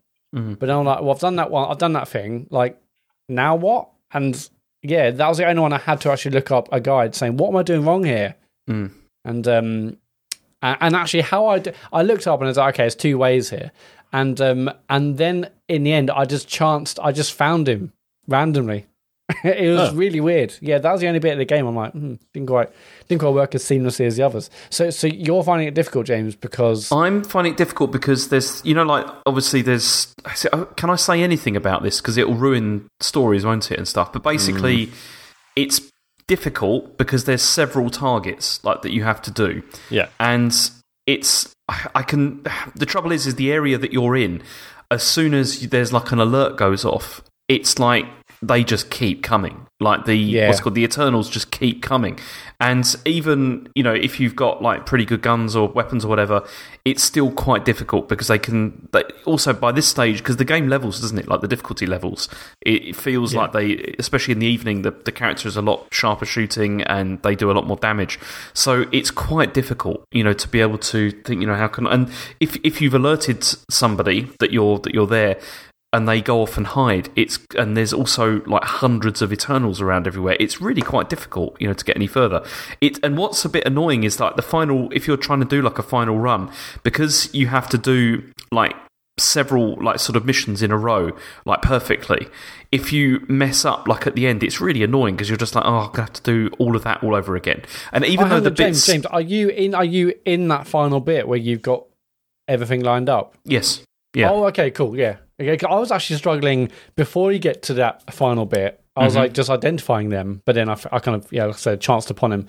Oh, right, yeah. So you're actually struggling in the final kind of run towards the end. Yeah, and it is the fact that you have to do the same thing like over and over again with that. And the stuff at the earlier in the day is not difficult. It's fine, but it's still time consuming to have to do. And so each failure is just kind of like, oh, I've got to go back and do all of those again as well before I can even get back to here, to have another attempt, which is a bit irritating. This is the only time that I've felt irritated by the game because I haven't suffered any bugs or anything really apart from that one crash. And it's kind of, I wouldn't say it's spoiling the enjoyment, but I'm starting to feel like I'd like closure now on this. And I know eventually I'll be able to do it. It's just finding the right way and maybe getting lucky or something like that. I don't know. But yeah. I finished it. I finished definitely this week, and after struggling to actually identify Alexis, as I just mentioned about 17 times, the final run I did that on my first go. To the point where I'm like, man, is that kind of it? But no, that last run was fantastic. I thought I also changed my style. What I was doing is I was changing my my slabs almost every single time. Every time you go like in between areas, you get to change your loadout and your slabs. I was changing them every time based on who I was attacking. Whereas previously, up to that point, I basically played the game with my two or maybe three. Sometimes I'll switch one of them out, but mostly my two favorite slabs, my two favorite abilities. But for that one, I was like, okay, these two are going to be together, therefore I'm going to move that one. Them two are like that, so I'm going to change it to that, and I think that really, really helped. I think one of the slabs, James, is I can't remember what it's called. Maybe it's telekinesis or something, whereby you throw a grenade or something at an enemy, and then any enemy that's kind of in their area, the grenade goes off. All the enemies are linked, so you can kill one enemy. Oh yeah. That's the Nexus one. Yeah, and that's the one I've started using. Yeah, and that works on Visionaries too, which is a good tip. Shit. Okay. So there's a couple of them like, hang on, I can do this a lot easier. So yeah, I did that in terms of like switching things up depending on the situation. But yeah, I thought that final run where you do all of them in a row, start in the morning, end at night, I thought was absolutely fantastic. But only because I guess I did it because I did it in one go. I didn't feel any kind of frustration. Whereas if I was having to redo it a lot, it would definitely kill my enjoyment of it. Yeah, but I know. I'm sure I'll do it. It's just a case of like thinking, okay, I've got to go from the beginning again now and do this again, which is a bit irritating. But I know. I mean, Colt, I think, is one of the great game characters. I think he's fantastic. I love playing as him. He's really, really good. And also the way that the dialogue between you and Juliana changes because of like story twists and everything is really clever. And I wonder when that runs out, like, because I've died quite a lot of times, and every time there's something new that sort of drives the story forward a bit as well, which is pretty cool. Because like when you come back to life on the day, you have like a brief conversation with her, and as I said, it's different every time, which is impressive. I was going to say, it sounds a bit Hades in that sense, because that did a really good job of that. In that, even when you had a shite run, still felt like things were progressing somewhat, or there was something new to hear at least. But yeah, you do wonder when that's just going to run out. Yeah, I've had a couple of bits where I died at one part quite a lot, and I was like, I did hear the start of a conversation, the start of the same conversation a few times, and also it didn't annoy me is the wrong word, but when you go like, I kept having to do the final area where you see Alexis. I did that loads because I kept dying trying to identify Alexis, and I'm like, if I have to hear someone telling me where the best place to stand by the fireworks is, I'm going to go mad. But it's because like you start a level, you go into a certain bit, you wait for these like 3 enemy characters to move away, and they have like, the same dialogue every time, which I get. It's a loop, but I heard that same conversation between them 3 people a lot of times. But see, that's also probably because we have different like style of how we played this as well. Because I'm not waiting for anything like with this. I've enjoyed just going in there and just as soon as I see someone, I shoot them. And it's just It's Fucking great. hell. It's really great. Like, I don't normally do this kind of thing in this sort of games, but in this, it feels so good, like doing that. And I just think, okay, I'm going to clear this area out, and you can do it quite effectively and quickly. Like especially once you've got loads of these slabs and everything that give you like these abilities. So I don't really hear like the repeated dialogue because You don't hear any dialogue, they're do all you? dead. No time. It's fine. But this fantastic. is Sean, you should really play this though, because it is. No, I will. It's a very, very good game. Like, I really think it's one of the better, like, best games this year, like, that's come out. It's Oh yeah, undoubtedly. Yeah, no, I've it's a bit boring, but here it is. So I've moved my PC into a different room in the house because for years I've had a standing desk because initially it felt like it was a really good productivity boost. And that just sort of went out of the window, just sort of got really fed up of it. And especially you can imagine doing like a full day at work, standing at the desk and then having to record this.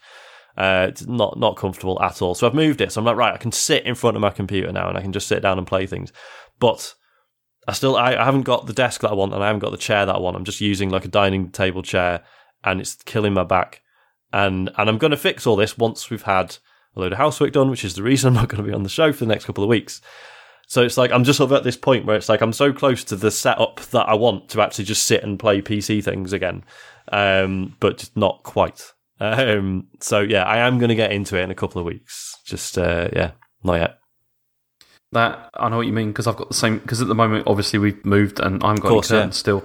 Yeah. But then it's not just that; it's also like I need to get something to sit in when I'm playing games because at the moment I'm sitting on the floor, like in front of the TV. Have you not got a sofa? I thought you got a sofa when you. No, we got. But that's the thing; it's too far away, and you see, for me, there's like a comfort issue with this with my eyes, and it's like I have to be within, like for certain games like FIFA, I have to be sitting quite close because everything's quite small. Yeah. And I found the same thing with Deathloop as well because the text size in it is tiny. Yeah. And so it's just not like other games. I can sit on like Life is Strange. I could sit on the sofa and play that because it doesn't matter so much. Yeah. But with stuff where you need to read the detail, I have to get closer. So I need a new chair. It'd be nice. Can't you just rearrange? Surely you can figure out a layout of the living room where you're closer. Or is it not that simple? Not really, because it would mean moving stuff. Yeah, like close. It wouldn't look good. James, wouldn't be happy. Just buy a TV on wheels, like what school did in like the late 80s or 90s, and you have to wheel it in. You wheel it towards you. One of those things where they used to put the VCR that was like in a like sort of a cage thing that you had like a lock on it to open it. Yeah, that would probably be big enough for a PS5 as well. Wheel it towards the sofa. Yeah, the PS5 would definitely fit in one of those as well because it's about the same size as those VCRs. You wheel it into the bedroom if you can't be arsed getting out of bed. Yeah. There's all sorts of advantages. Is that it for you, James?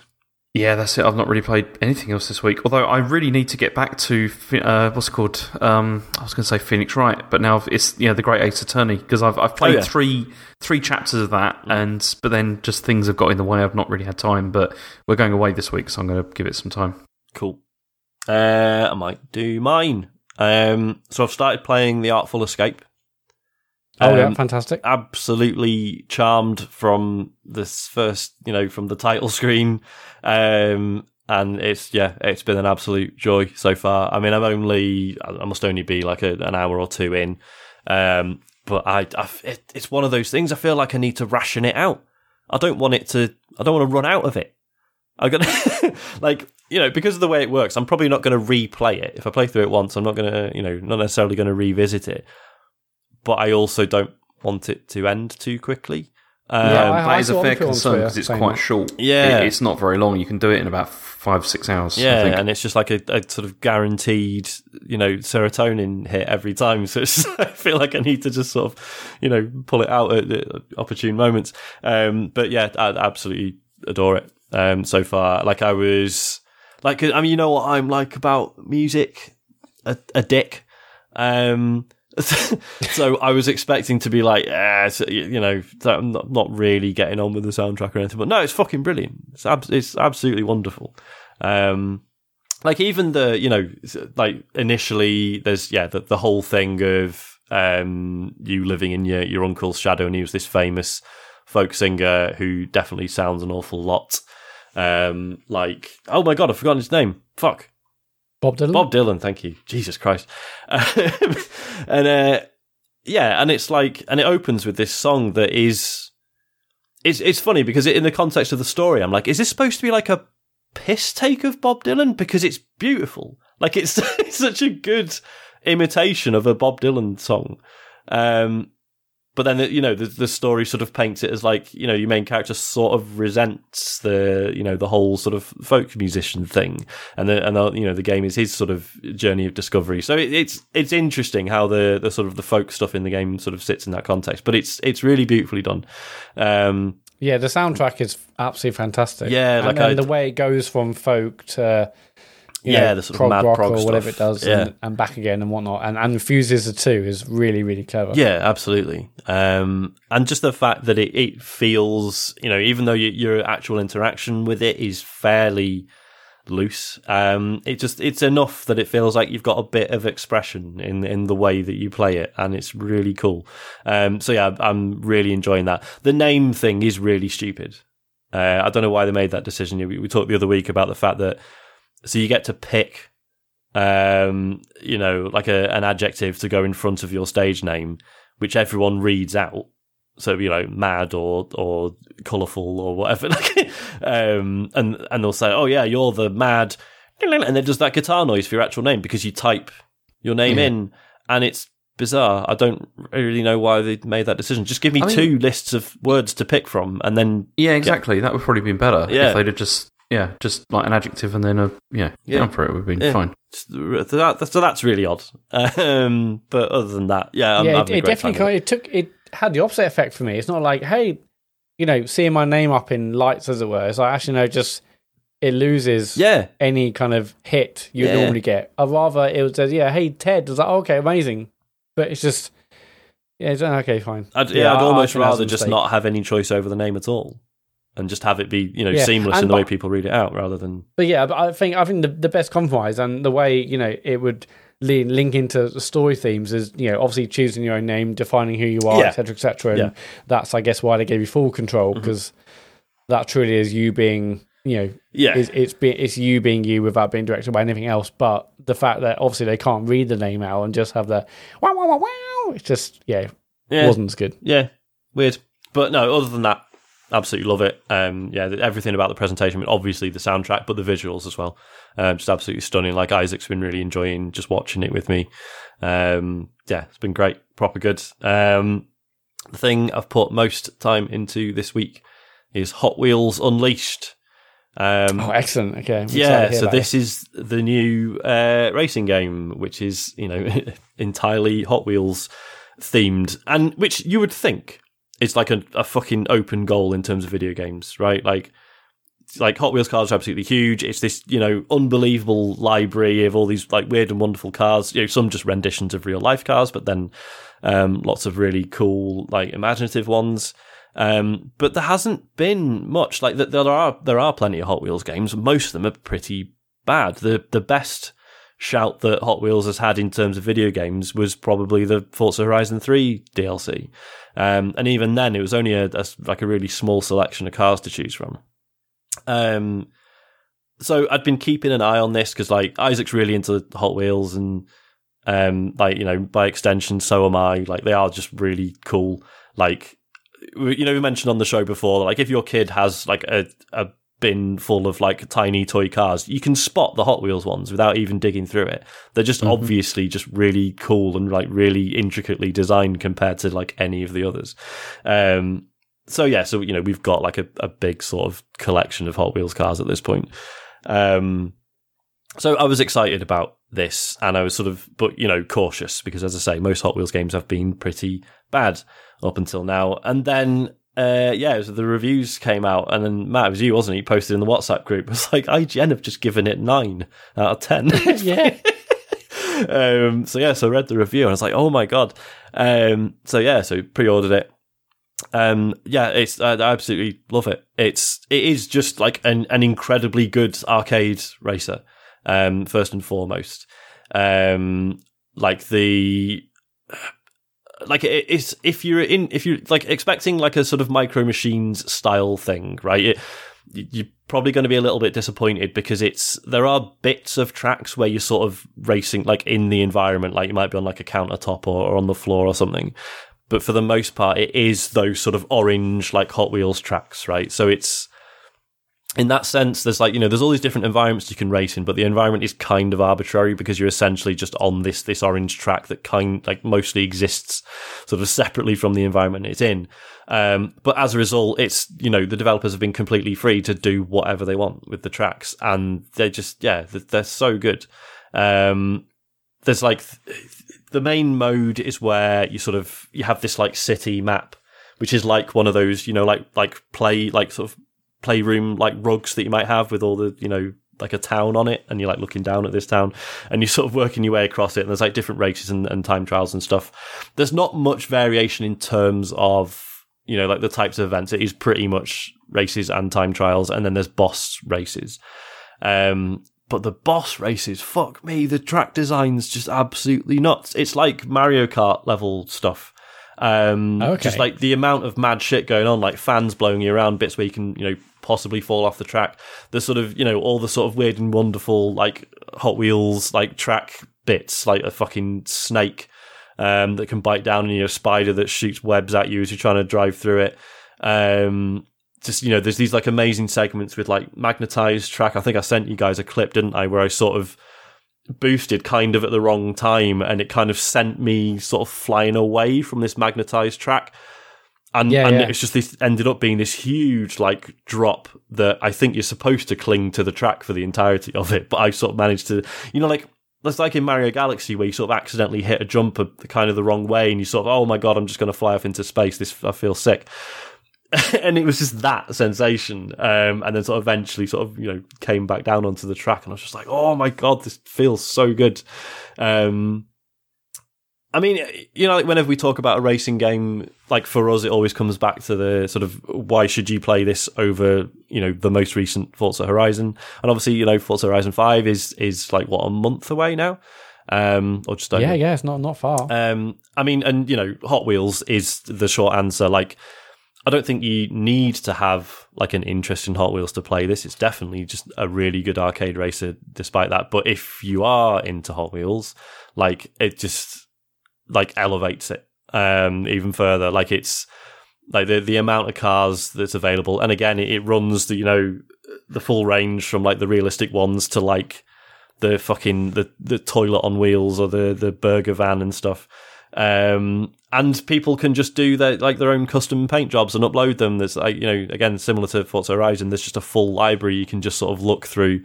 So like when you get a new car, it's like, right, that's really cool. Now let's see like the skins people have done for it. Which is proper good fun. So in terms of it being Hot Wheels, I didn't get into Hot Wheels when I was younger, and Elodie isn't either. Like, are there something like, I know that Hot Wheels car? Yes, so like I was properly buzzing when we first loaded the game up. You get like some boxes, which each you start with like 3 boxes. Each one has a random car in it, and yeah, we got Roger Dodger, which is one of mine and Isaac's favourites. Which it's a Dodge Charger, but for some reason there's you can also get like a Hot Wheels Dodge Charger, but then Roger Dodger is like a special one for some reason. So I was like, holy fuck, we got Roger Dodger. You got That's that amazing. Physical car. Yeah. So that was really cool. And there's another one, Surf and Turf, that we've got the actual toy of as well, which is wicked. It's so good. I mean, I've not even delved into like there's multiplayer and stuff, which I've not got into yet. We're just having a great time just making our way through the campaign. See, it's weird because when I first heard of this, I thought this was like an add-on or something, for like Forza or something like that. That there was, because they seem to do that kind of thing a lot. I didn't realise it was like a whole full, completely new game, fully its own thing. Yeah. It looks incredible. I mean, I'm playing on the Series S, so I don't know if it's proper ray tracing, but fuck me, the lighting's amazing. Like the accuracy of like the reflections of everything like around you, like on the track. It's just absolutely beautiful. And like constant 60 frames as well. There's like a really good photo mode as well. The soundtrack's okay. It does this weird thing. Whenever you boost, it like like the background music like goes up in pitch and then down again when you stop boosting, and it sounds awful. I've no idea who signed off on that. This sounds absolutely terrible because it's not like it goes like like a full octave up or whatever. Like it just sounds like, oh, that just sort of went out of tune for 3 seconds and then came back down again. Really weird. How weird. But yeah, it's been great fun. How is it much? How Trackmania is it? Because I watched like trailers and reviews and like this looks and feels very Trackmania. It is very Trackmania. Yes, it's. I mean, of what I've played of it so far, like the tracks haven't been as technical, but then I'm still, I'm only sort of 5-6 hours in, something like that. And obviously you can make your own. It's got a full track editor, and again you can share those online and stuff. And it's like the track editor is like really like freeform as well. Like, like with the Trackmania one, it's all like preset pieces of track, and obviously there's tons of them to choose from. But it has to be, whatever you make has to be made from those preset bits. Whereas this is literally like, right, another bit of road starts here, ends here. Like you can set exactly where it starts and ends, and then you can tilt it exactly how you want, like any angle at the start and end, and it just sort of figures out the curve of it from there. So yeah, like I can't wait to start looking at user created tracks because I think they're going to be absolutely nuts. This looks fantastic. It's so good. Like if you are, if you're jonesing for Horizon 5 and you don't want to wait, you want a very good arcade racer to play in the meantime. Like I can't recommend this enough. I've had so much fun with it. It's not on Game Pass, is it? It's not on Game Pass. No, to pay money for it. Absolutely disgusting. But and that was the only thing. So obviously the game's like £40, and then there's a season pass. That's it's like another like £30 or something. Which that's probably standard. I can't remember the last time I bought a season pass, but I was a bit like, okay, that's quite a lot extra. When it's not, it's not entirely clear what's going to be in it. I don't think, but yeah, whatever. Right. That's nitpicking. Yeah, proper good. Really like it. I've also played Wipeout Rush, the fantastic, the phone one. I'm sure you have as well, James.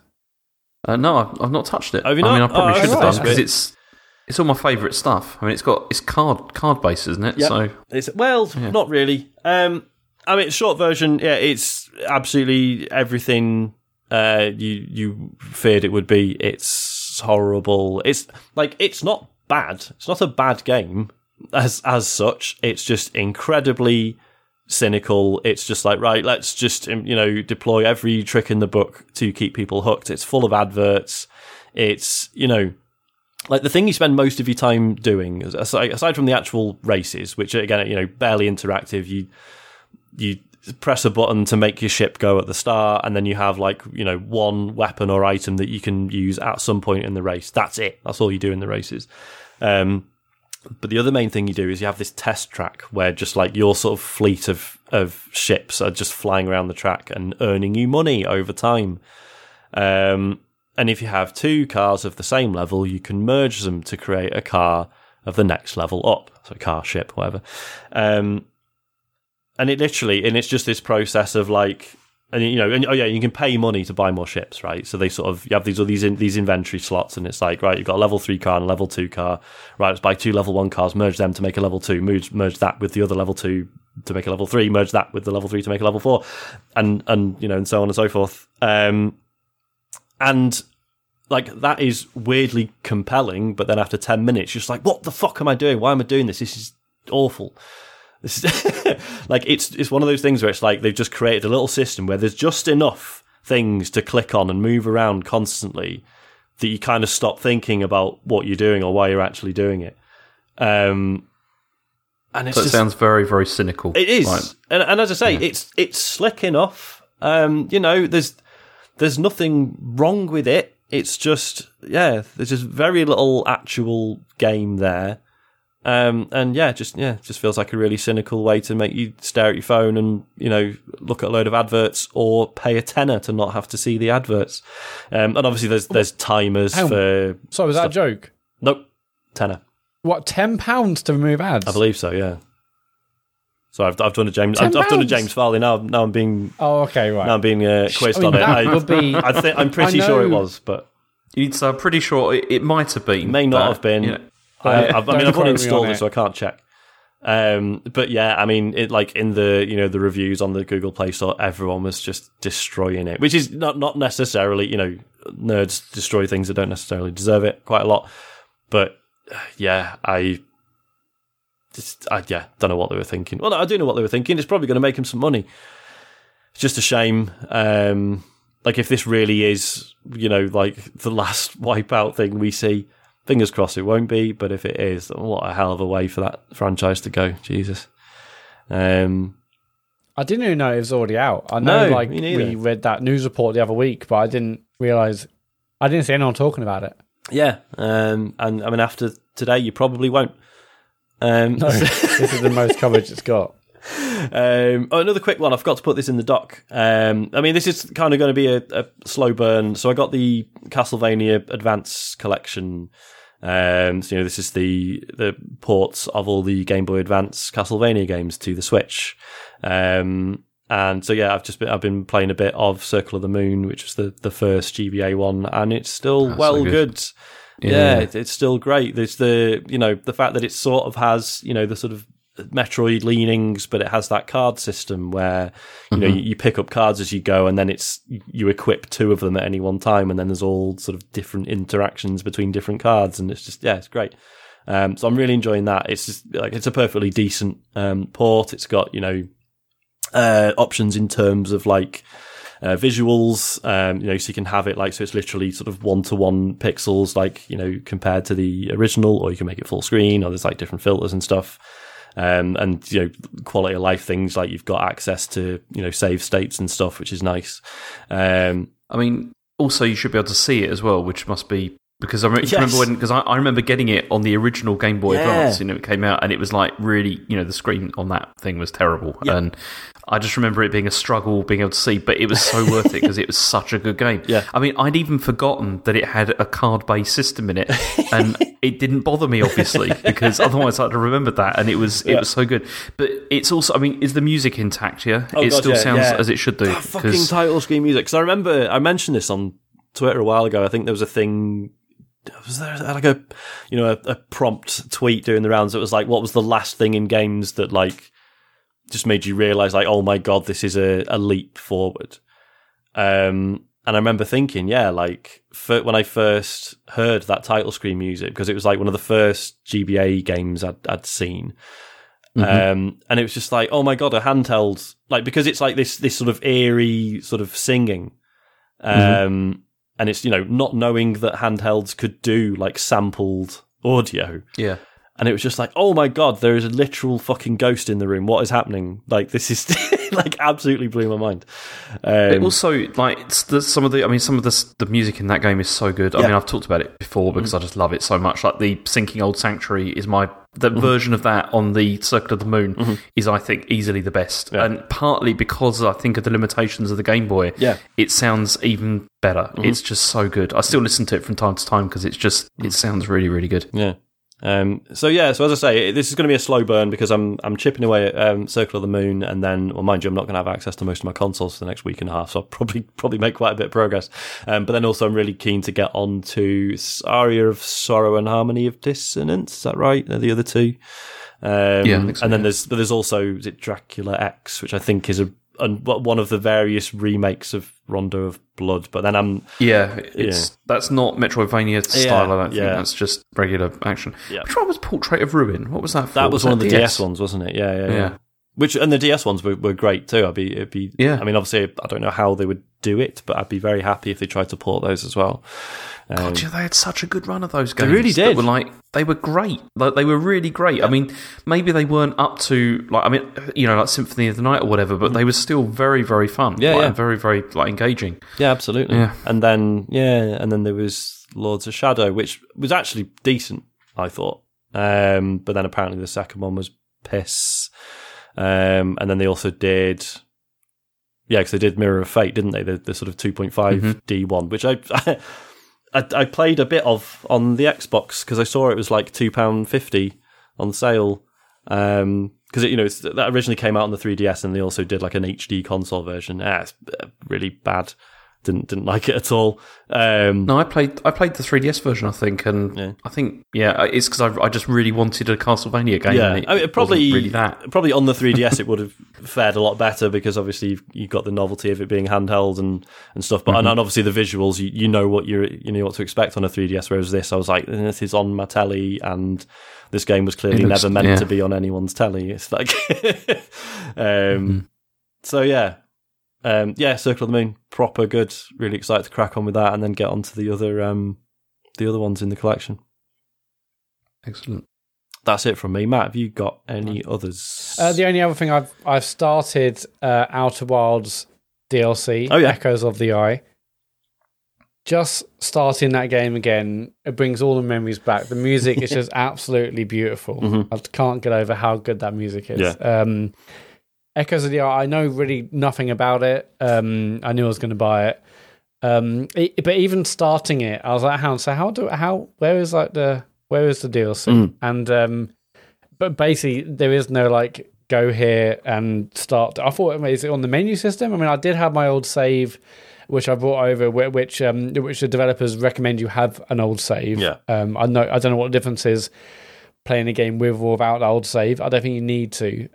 But basically, to start a DLC, there's like a new exhibition in the observatory, and then you go there, and then you start pulling the pieces together. I don't think I've even properly got into the DLC. I'm still kind of working out the clues and whatnot. Because Outer Wilds is undoubtedly one of my all-time favourite games. But it was still incredibly obtuse, and I had to look at a guide for a bit of it. But I'm going to try not to do it for this because I want to savour this. I don't just want to. Yeah. Okay, I'm getting a bit stuck. I'll look at a guide and move on.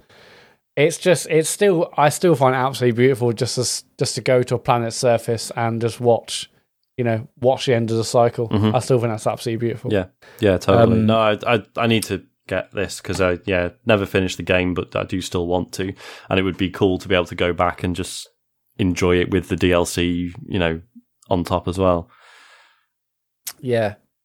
Something in DLC is only like 12 or 13 quid, but I realised I didn't actually own the game because I must have played it previously when Outer Wilds was on Game Pass. That's right, so it's not anymore, is it? I don't actually own it, so I bought the game and then bought the DLC. Sort of fan of you. I know, even fucking own it. I don't like the game at all, do I?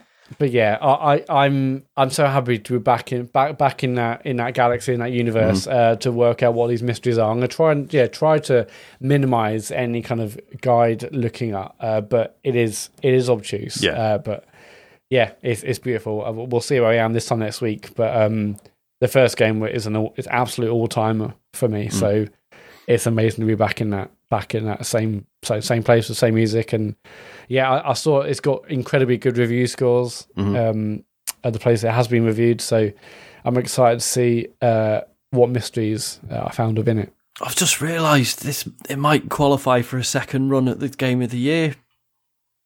Yes, I've also realised that. That might be painful, mightn't it? Get playing it. You can try. You can try. If it's a substantial bit of DLC, I think it's well within reason. Sean, play it, and we can have a real good go at it. Yeah, I will eventually. James, you never played Outer Wilds, did you? I played it for about 5 minutes, and so I'm not qualified to give an opinion on it. You'd love it, James. It's just good fucking sci-fi, man. I know I should. It's just, I don't know, I just, there was, when that came out, wasn't there like loads of things out all at the same time, I think? I can't remember. Possibly, I came to it late anyway, so I don't know. Yeah, and now it's not on Game Pass, it's even less likely it's only on Xbox, isn't it? It's not on anything else. It came out on PC as well. Sorry, go on, Matt. It's on I know this is on PC as well. I don't know what I'm pretty sure it came out on PS4/5, didn't it? Have I made that up? Don't know. I don't know, let's have a look. Let's check. I don't know, maybe one day. The internet. If it fucking works. Still no sign of Facebook or WhatsApp or Instagram. Right, shall we... Oh yeah, it's on Switch as well. Oh, I didn't know that. Okay, that's interesting. That's actually... Oh, I know it'll be a compromised version, but I'll actually finish it. That game, for me, is about kind of, the music and the headphone, and it's like enjoying it on a nice big large screen. I would lose so much while playing it on the Switch. Yeah. I think. Oh, sorry. Planned Nintendo Well, yeah, I Switch keep port forgetting for about release in December 21. So no, that's not out yet. I think I'd rather James, play just on buy it. something Just more buy powerful. it. Just buy an Xbox and play it on Xbox, James. Or PlayStation. Do it now. Right. Should we get on to questions? Let's.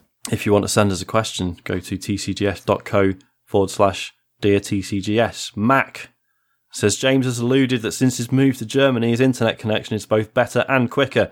With this in mind, would he consider giving Stadia another go and reporting back on his experience? I don't know. Why would I do that? Do you know, I'm pretty sure I'm entering like month 3 of my 3-month trial and I haven't touched it. I've no need for it. I know, because most of the games you already played in like 2015. Yeah. It's like, you know. Why have you got a trial? Was it a free offer? Yeah, I think I just got an email. It was like, do you want 3 months free? And it was like, obviously, 3 months of the whatever it is, Stadia Pro or whatever. And I was like, do you know what? Because there might be some free games in there that I haven't played, and why not? And it turns out the reason why not is just because I won't look at it. Just haven't touched it. You should still log in and claim them, not that you'll ever go back and play them. Yeah, you're right. I should. You know, I might do it now. I might see what's on there. Because I think they change. I think now you can basically go in, claim everything in the library, and then. I think it's still later, you still don't have access once your sub runs out, though, right? Yes, that is true. But at least you would have claimed. Although, what's the point? Yeah. What is the point? James, speaking about your good internet, have you tried other things like? I think you probably have, but. Is remote play a lot better? Is xCloud a lot better? Or have you not tried that stuff, really? I've not. I mean, remote play doesn't really make any difference, does it? I mean, as in, like, if you're in the same house, it's the same because it's over, like, a regular network. But, yeah, I've not really tried anything yet. I should probably try xCloud because that's the only thing I've got access to that's, that kind of service. But, I'd imagine it probably would work better. Hey, especially when consoles are wired. Outriders is on sale on Stadia. It's only £36. Bargain. I mean, it is free on Game Pass. Absolute bargain.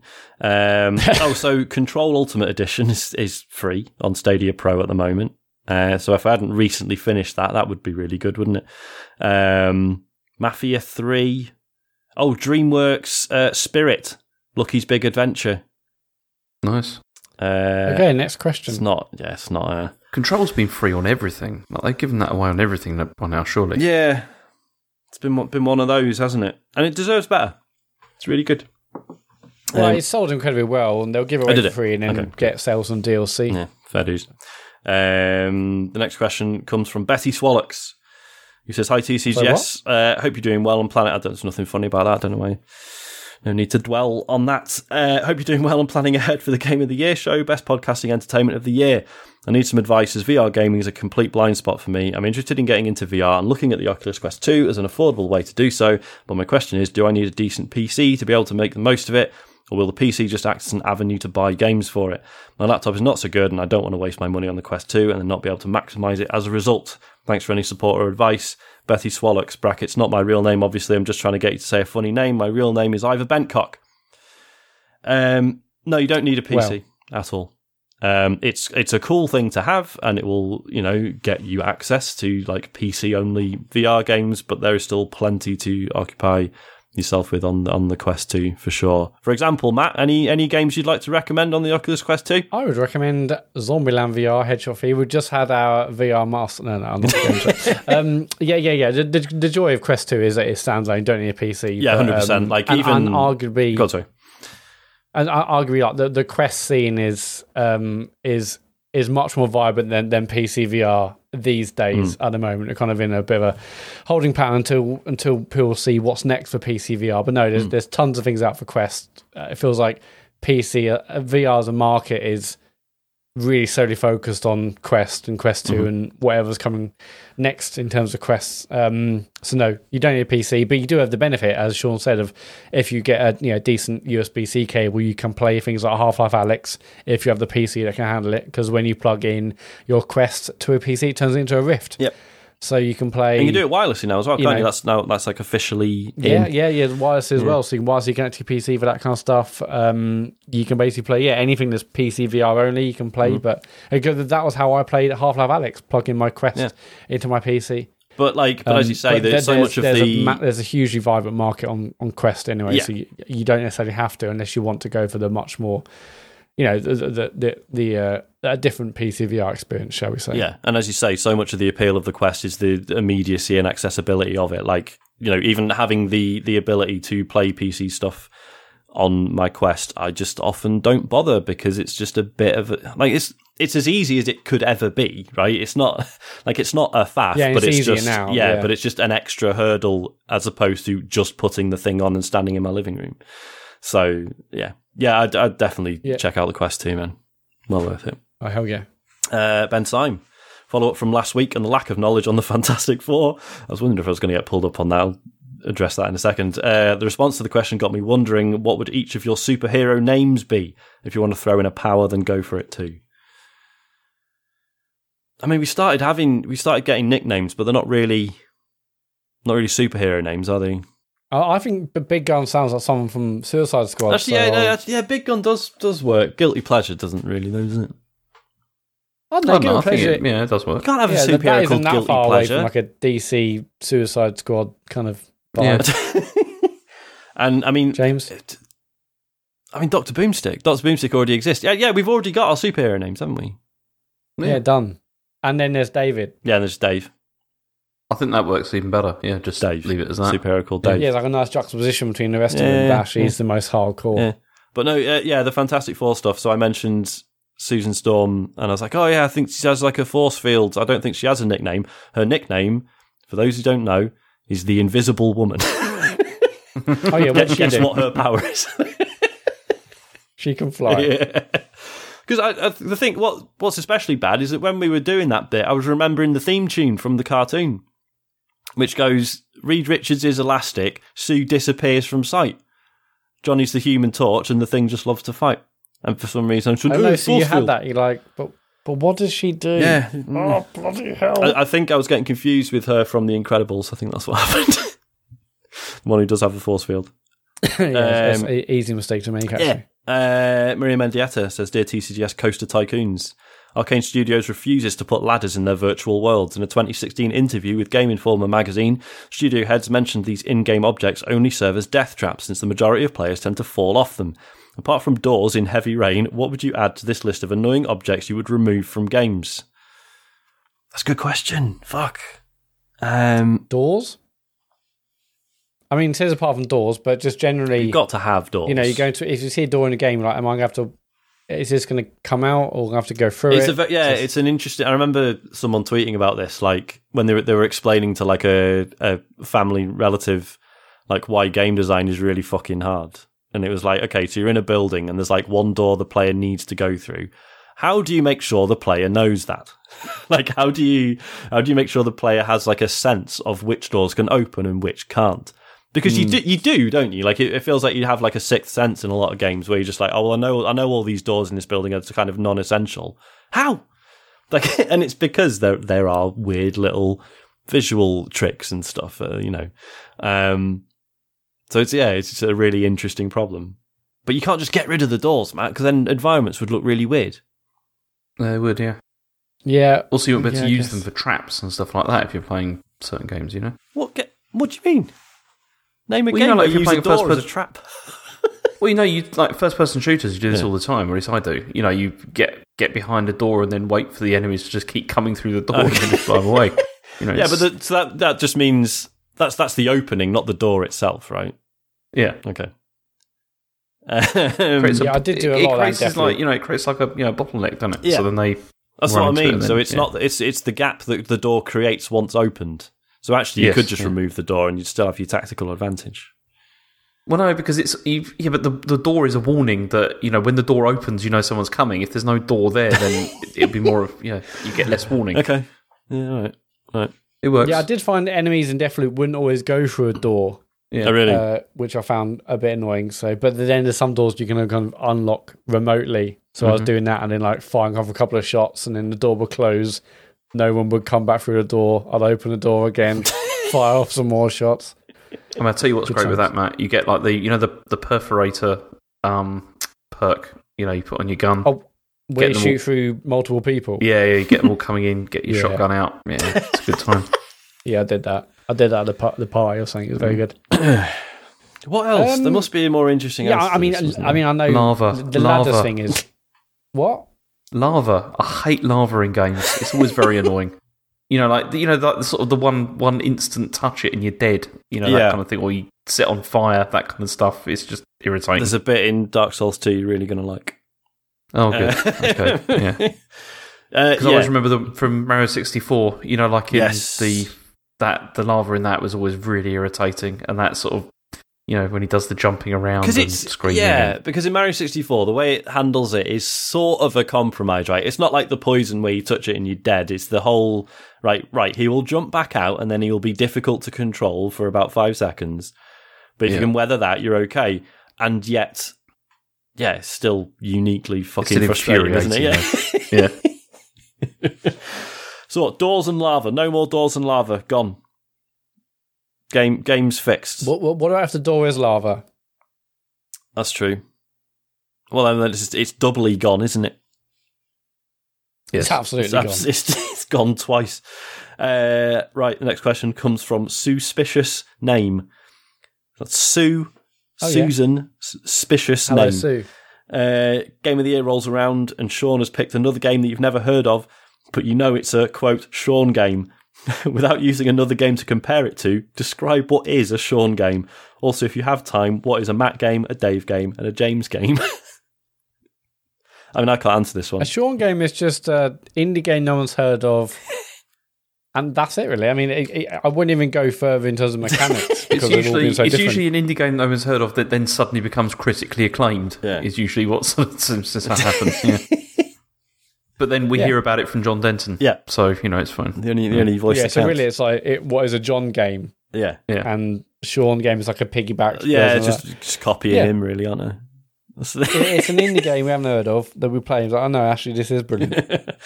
I mean, in terms of the others, like a Matt game. I don't know if we have other games. Do we? I mean, I know, you enjoy very cinematic stuff, very story-led stuff, but then there are plenty of examples that contradict that as well. So I don't think the rest of us have a. I mean, I know what isn't a James game, and that's obviously a card-based roguelike. Yeah. But the rest of us don't think we have. I don't think we have a Starly game. I mean, not that you have a Starly game. It's just that we would refer to it as a Sean game if you were to recommend an indie game you haven't heard of. I mean, James games. But I don't think the rest of us do. I think we're all just quite. I don't think we have them, do we, James? James likes games with anime chests in them. That's not true. Oh, where does that come from? I guess there is that, actually, isn't there? That's not true at all. It's a little bit true. Gross exaggeration. Let's move on. I like games with good story. Okay. Is that okay, good story, so a good story game. That's a James game. Cool, that's good. Rob Kelly says you might get this a lot, but I just wanted to say the show has helped me through some difficult times these last 2 years, so huge thanks. I'm going to lose podcast access for a little while soon. I felt it important to express my gratitude and love. Thank you, Rob. Appreciate that. I mean, we never get that. We've said before, we do get that a lot, but it still means a huge amount to us, so appreciate you saying it. He says, I do have a question. Do you have any examples of thinking something was really good when everyone else insisted that it was bad? I feel like we must have... most of the time for me. eFootball 2022. Are you going on a record now, James, saying that you thought it was good? It was really good.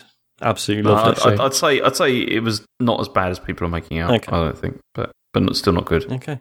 You did say it was absolutely shite about an hour ago. That's true, but that was for dramatic effect mostly. Okay. But yeah. Okay. Yeah. I mean, I still insist that Too Human was all right. But I mean, that's an old one now. I can't think of more recent ones. Like when I've really gone out on a limb for something that's clearly not very good. It's been a while. I mean, I'd probably go for maybe Yakuza 0. Oh no, wait, that was only Dave that thought that was bad. I mean, nobody else thought that at all. Critically acclaimed. So, Yeah, I love Critique Great dig Games. when he's not here. This happens to me all the time. I'm like, actually, no, this is good. Maybe I just not a fan of hating things. I don't know. We can spend an hour on this, but I don't know. I generally think, oh yeah, this is good. There's positive aspects of this. Mm-hmm. I rarely say I hate this. I hate it. I hate it. I don't think I have that in me. Well, I probably do, but for very specific things. Your answer for this has to be the David Cage catalogue, surely. Yeah, I mean, I haven't played. What's that one in the other one? The one in the desert, whatever it is. Beyond No. Yeah, Beyond Two Souls. There's Beyond Two Souls. Yeah. That's a terrible Haven't game. played that. But the others, I don't mind. Obviously, there's other issues there at the studio and all sorts. But no, I didn't mind Too Human. I loved Heavy Rain. Not Too Human. Detroit Become Human. That's the Well, one. they all kind of merge into one, don't they? Yeah. Detroit Become Human. I didn't mind that. Yes, it has silly bits, of course, but I'm interested to know what his next the next title is for sure. Better not be Me too. fucking Star Wars. Jesus Christ! It's going to be Star Wars and it's going to be awful. It's going to be funny. Well, what's worse, James? What's worse? Is it worse if it's awful, or is it worse if it's actually really good and we have to admit that? Oh, that would be amazing. I want nothing more than it to be an absolute 10 out of 10 stunner. James It'd be was like, amazing. do you know what? I need to go back and reevaluate his work, actually. No, And he's- it'd just be because Misunderstood somebody else genius. was writing it. Yeah, probably. Basically, Probably. it'd be the reason. And even if he wrote it, you're like, well, no, it wasn't. He probably didn't do all the writing. No, James, he wrote it all. Nah, he probably He didn't. had Someone else oversight. probably just did the punctuation. Yeah. And so that makes it better. Yeah.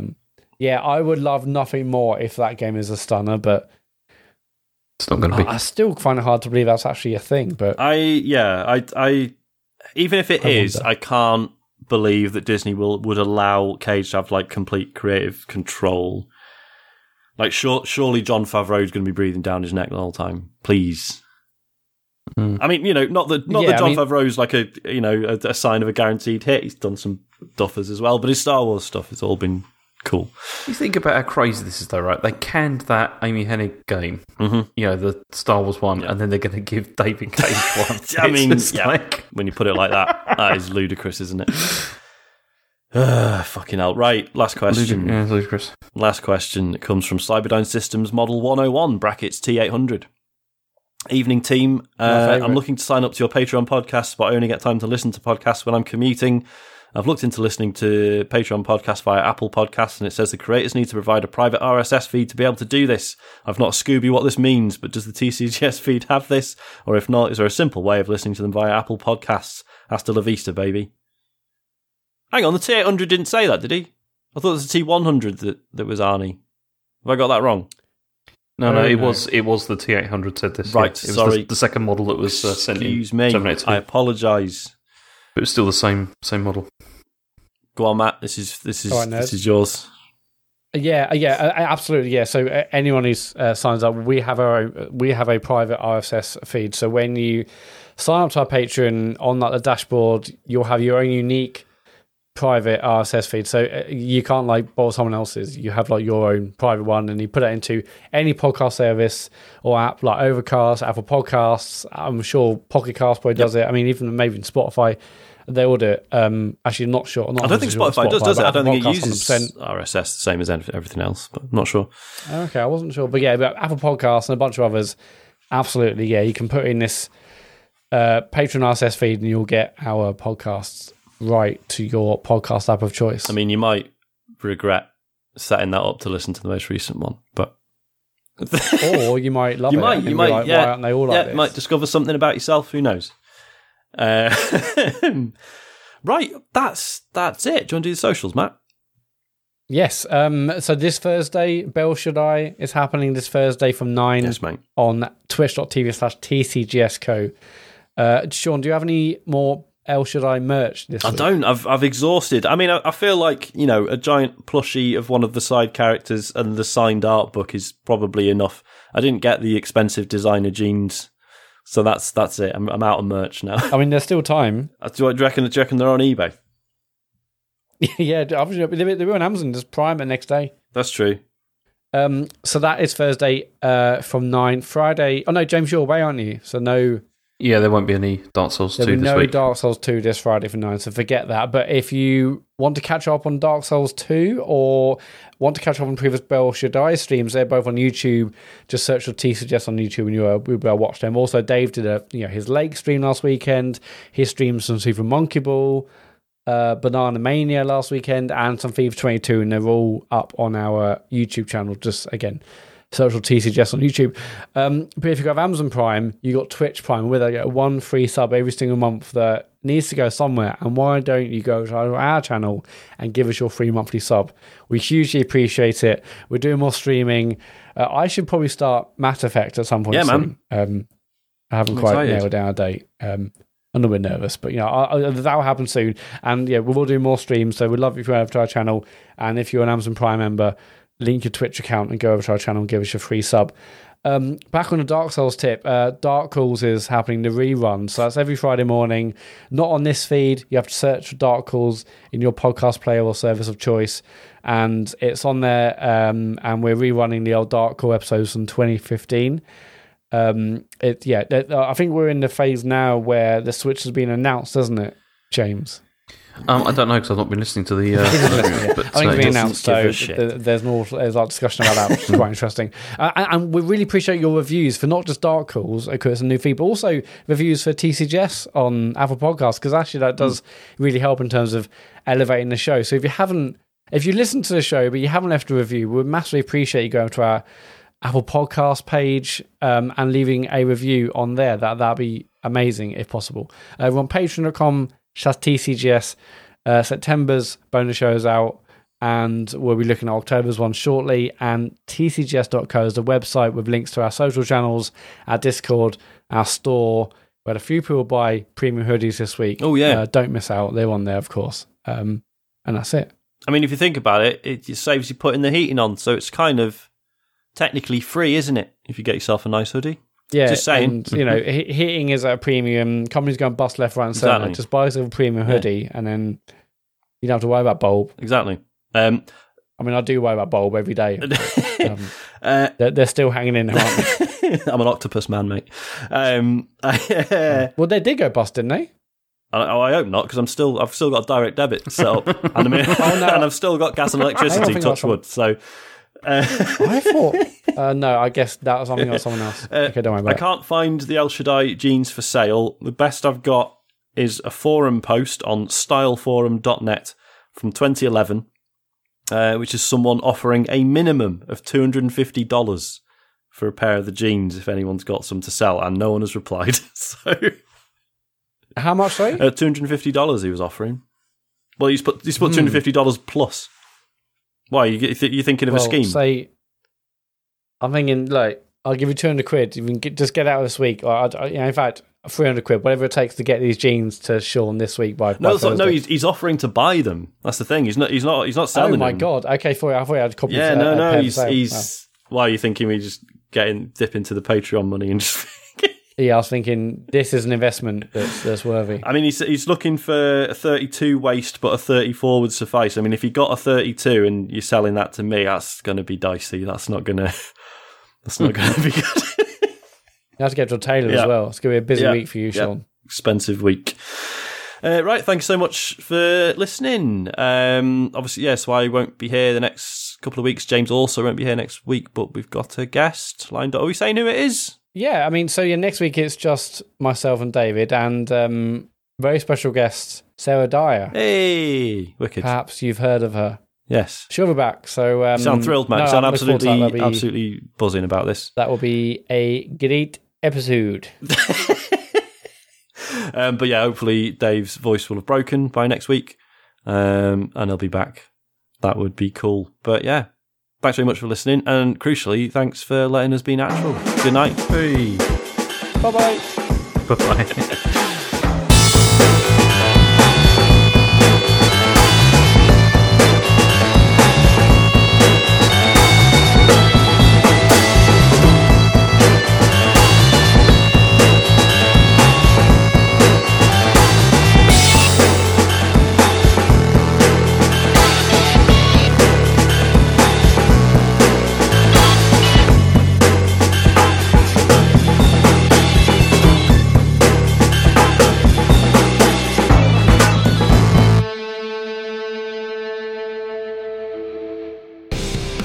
The past 18 months have been tough on everyone, but I think we can all agree that the very worst thing about it has been the revelation that everyone from television presenters to comedians and even your boss think it's okay to sound like this. Okay, is that everyone in the meeting now?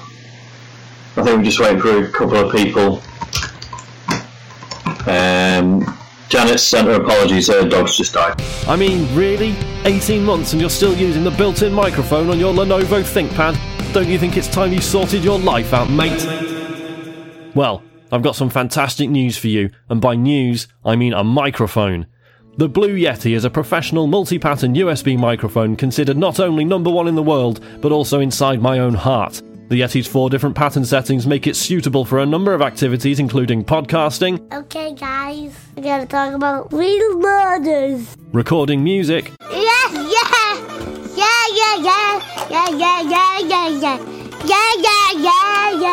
or even recording a number of people in the same room. Can't you get one of your friends to do this? I haven't got any friends, Isaac. With the tri-capsule condenser microphone technology providing solid professional results every time. The Yeti also comes complete with its own stand and takes mere seconds to set up on both PC and Mac. Head to bluemic.com and use the offer code YetiPod15 for 15% off the cost of a Blue Yeti mic. That's bluemic.com and use the code YetiPod15. And I'll see you in the Creatosphere.